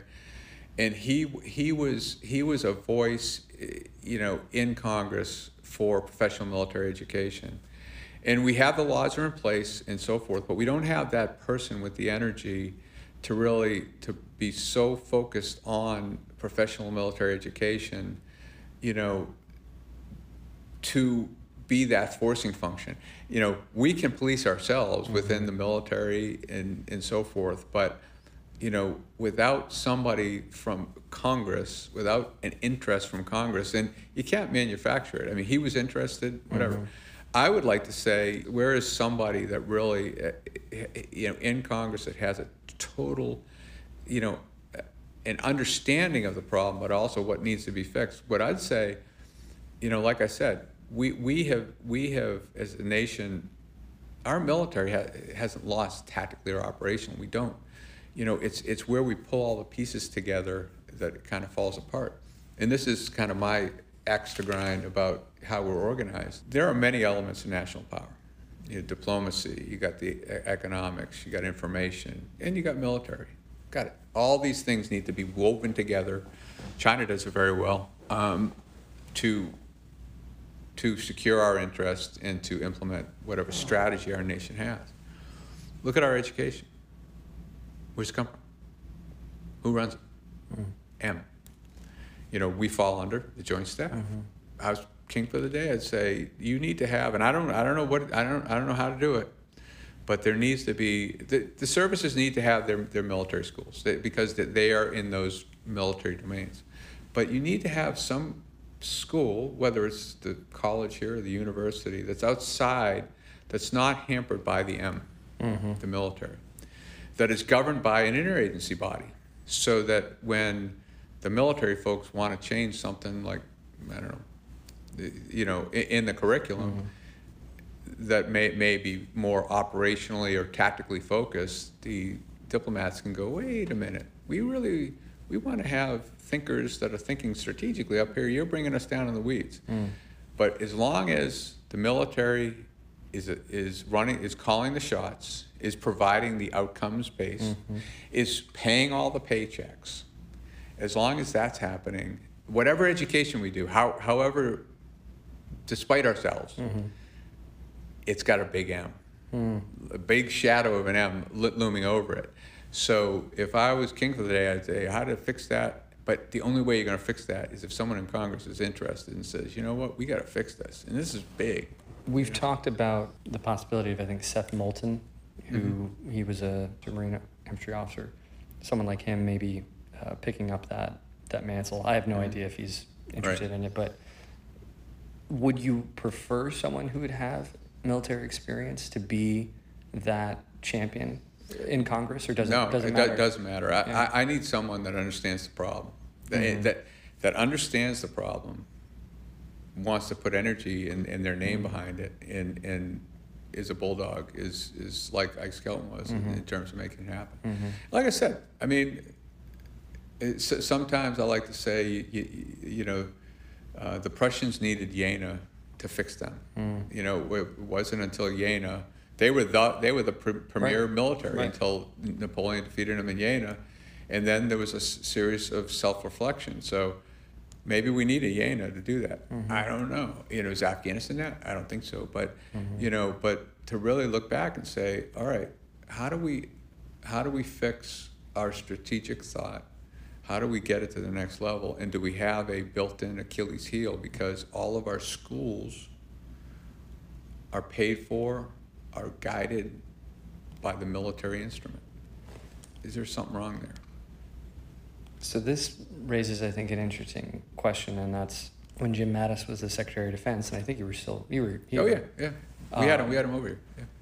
He became, or seemed to become, very focused on lethality, right? Oh, and I wonder, and there, you know, there are, you know, Duffel blog articles kind of lampooning this, and there are real world articles talking about, at the mess hall we've implemented meals based on, you know, these new guidelines, and they're going to increase lethality. You know, you're like, will it though? So no. Did you see any of that here? Where, You know, the cult of lethality kind of trickling into. Oh yeah, because people misread kind of what he really meant. Certainly we needed lethality, but what that get us in Afghanistan? We killed a lot more of them. We killed a lot, but where are we? Yeah. So, you know, and I think that impacted, until just recently, the mission of the university had, the last part of it was in order to conduct war. And there was a lot of, the diplomats had issues with that. They're like, wait a minute.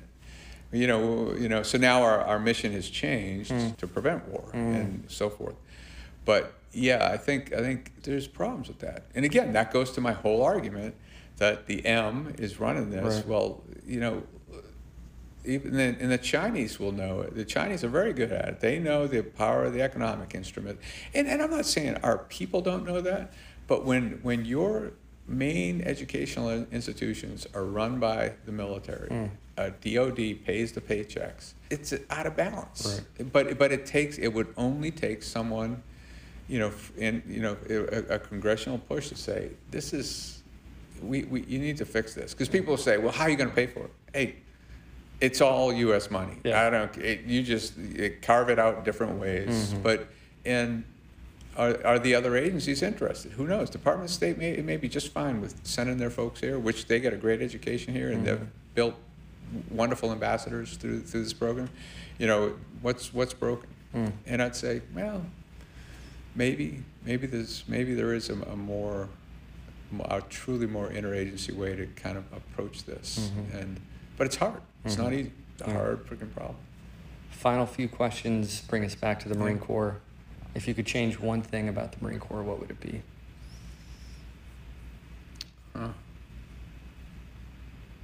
I don't know. I like the Marine Corps. You know, I would, you know, and General Berger's a friend of mine. I would just be cautious about where we go, and we don't burn bridges into irrelevance. You know, because the world will change, and we need to be adaptable. We need to be an adaptable force, and it's happened in our history that, you know, again, back to Congress, we need a Marine Corps. Oh yeah, it comes up every so often. And you just got to be careful. You got to put the pieces together. If we're not careful, if you put the pieces together where you're irrelevant, then the Marine Corps will go away. Yeah. What excites you most about the future direction of the Marine Corps?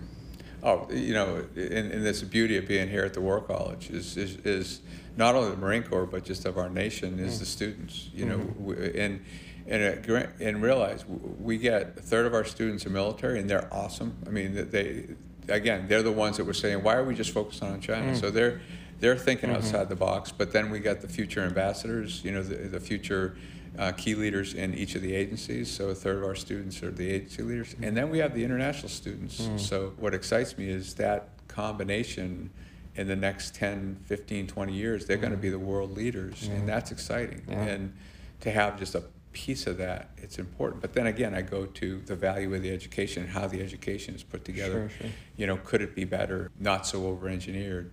Yeah, but that's what excites me. And for the Marine Corps, is just to see the Marines coming through. They're great, and yeah, that excites me. Yeah. Final question, sir. Do you have any parting thoughts or shots for our listeners? No, I think what you're doing with the maneuver warfare group, I want to stay engaged with you guys. 100%. I mean, because I think going back 30 years, 40 years, whenever it was, you know, but I think General Gray, he put a stake in the ground with a warfighting philosophy, and it stood the test of time.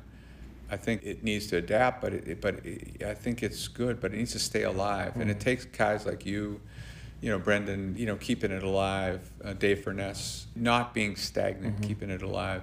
So I think that's it. And if we can get to a point where, back to the manpower, where General Berger and with his other Joint Chiefs of Staff can convince DOD to change some of the manpower rules so that we can promote those truly the visionaries. And the next couple of decades is going to be interesting. It's not all about China. Yeah. It's about just our world, and promoting the leaders that are going to keep us ahead of that. You know, I think is important. Sir, thank you so much for the kind words. Thank you so much for your time. This is a great conversation. Can't wait to share it with the society. And yeah, would love to have you back and get you involved in some of our activities. All right. Yeah, I'd like to get involved in the product community. Awesome. All right. Thank you, sir. Okay.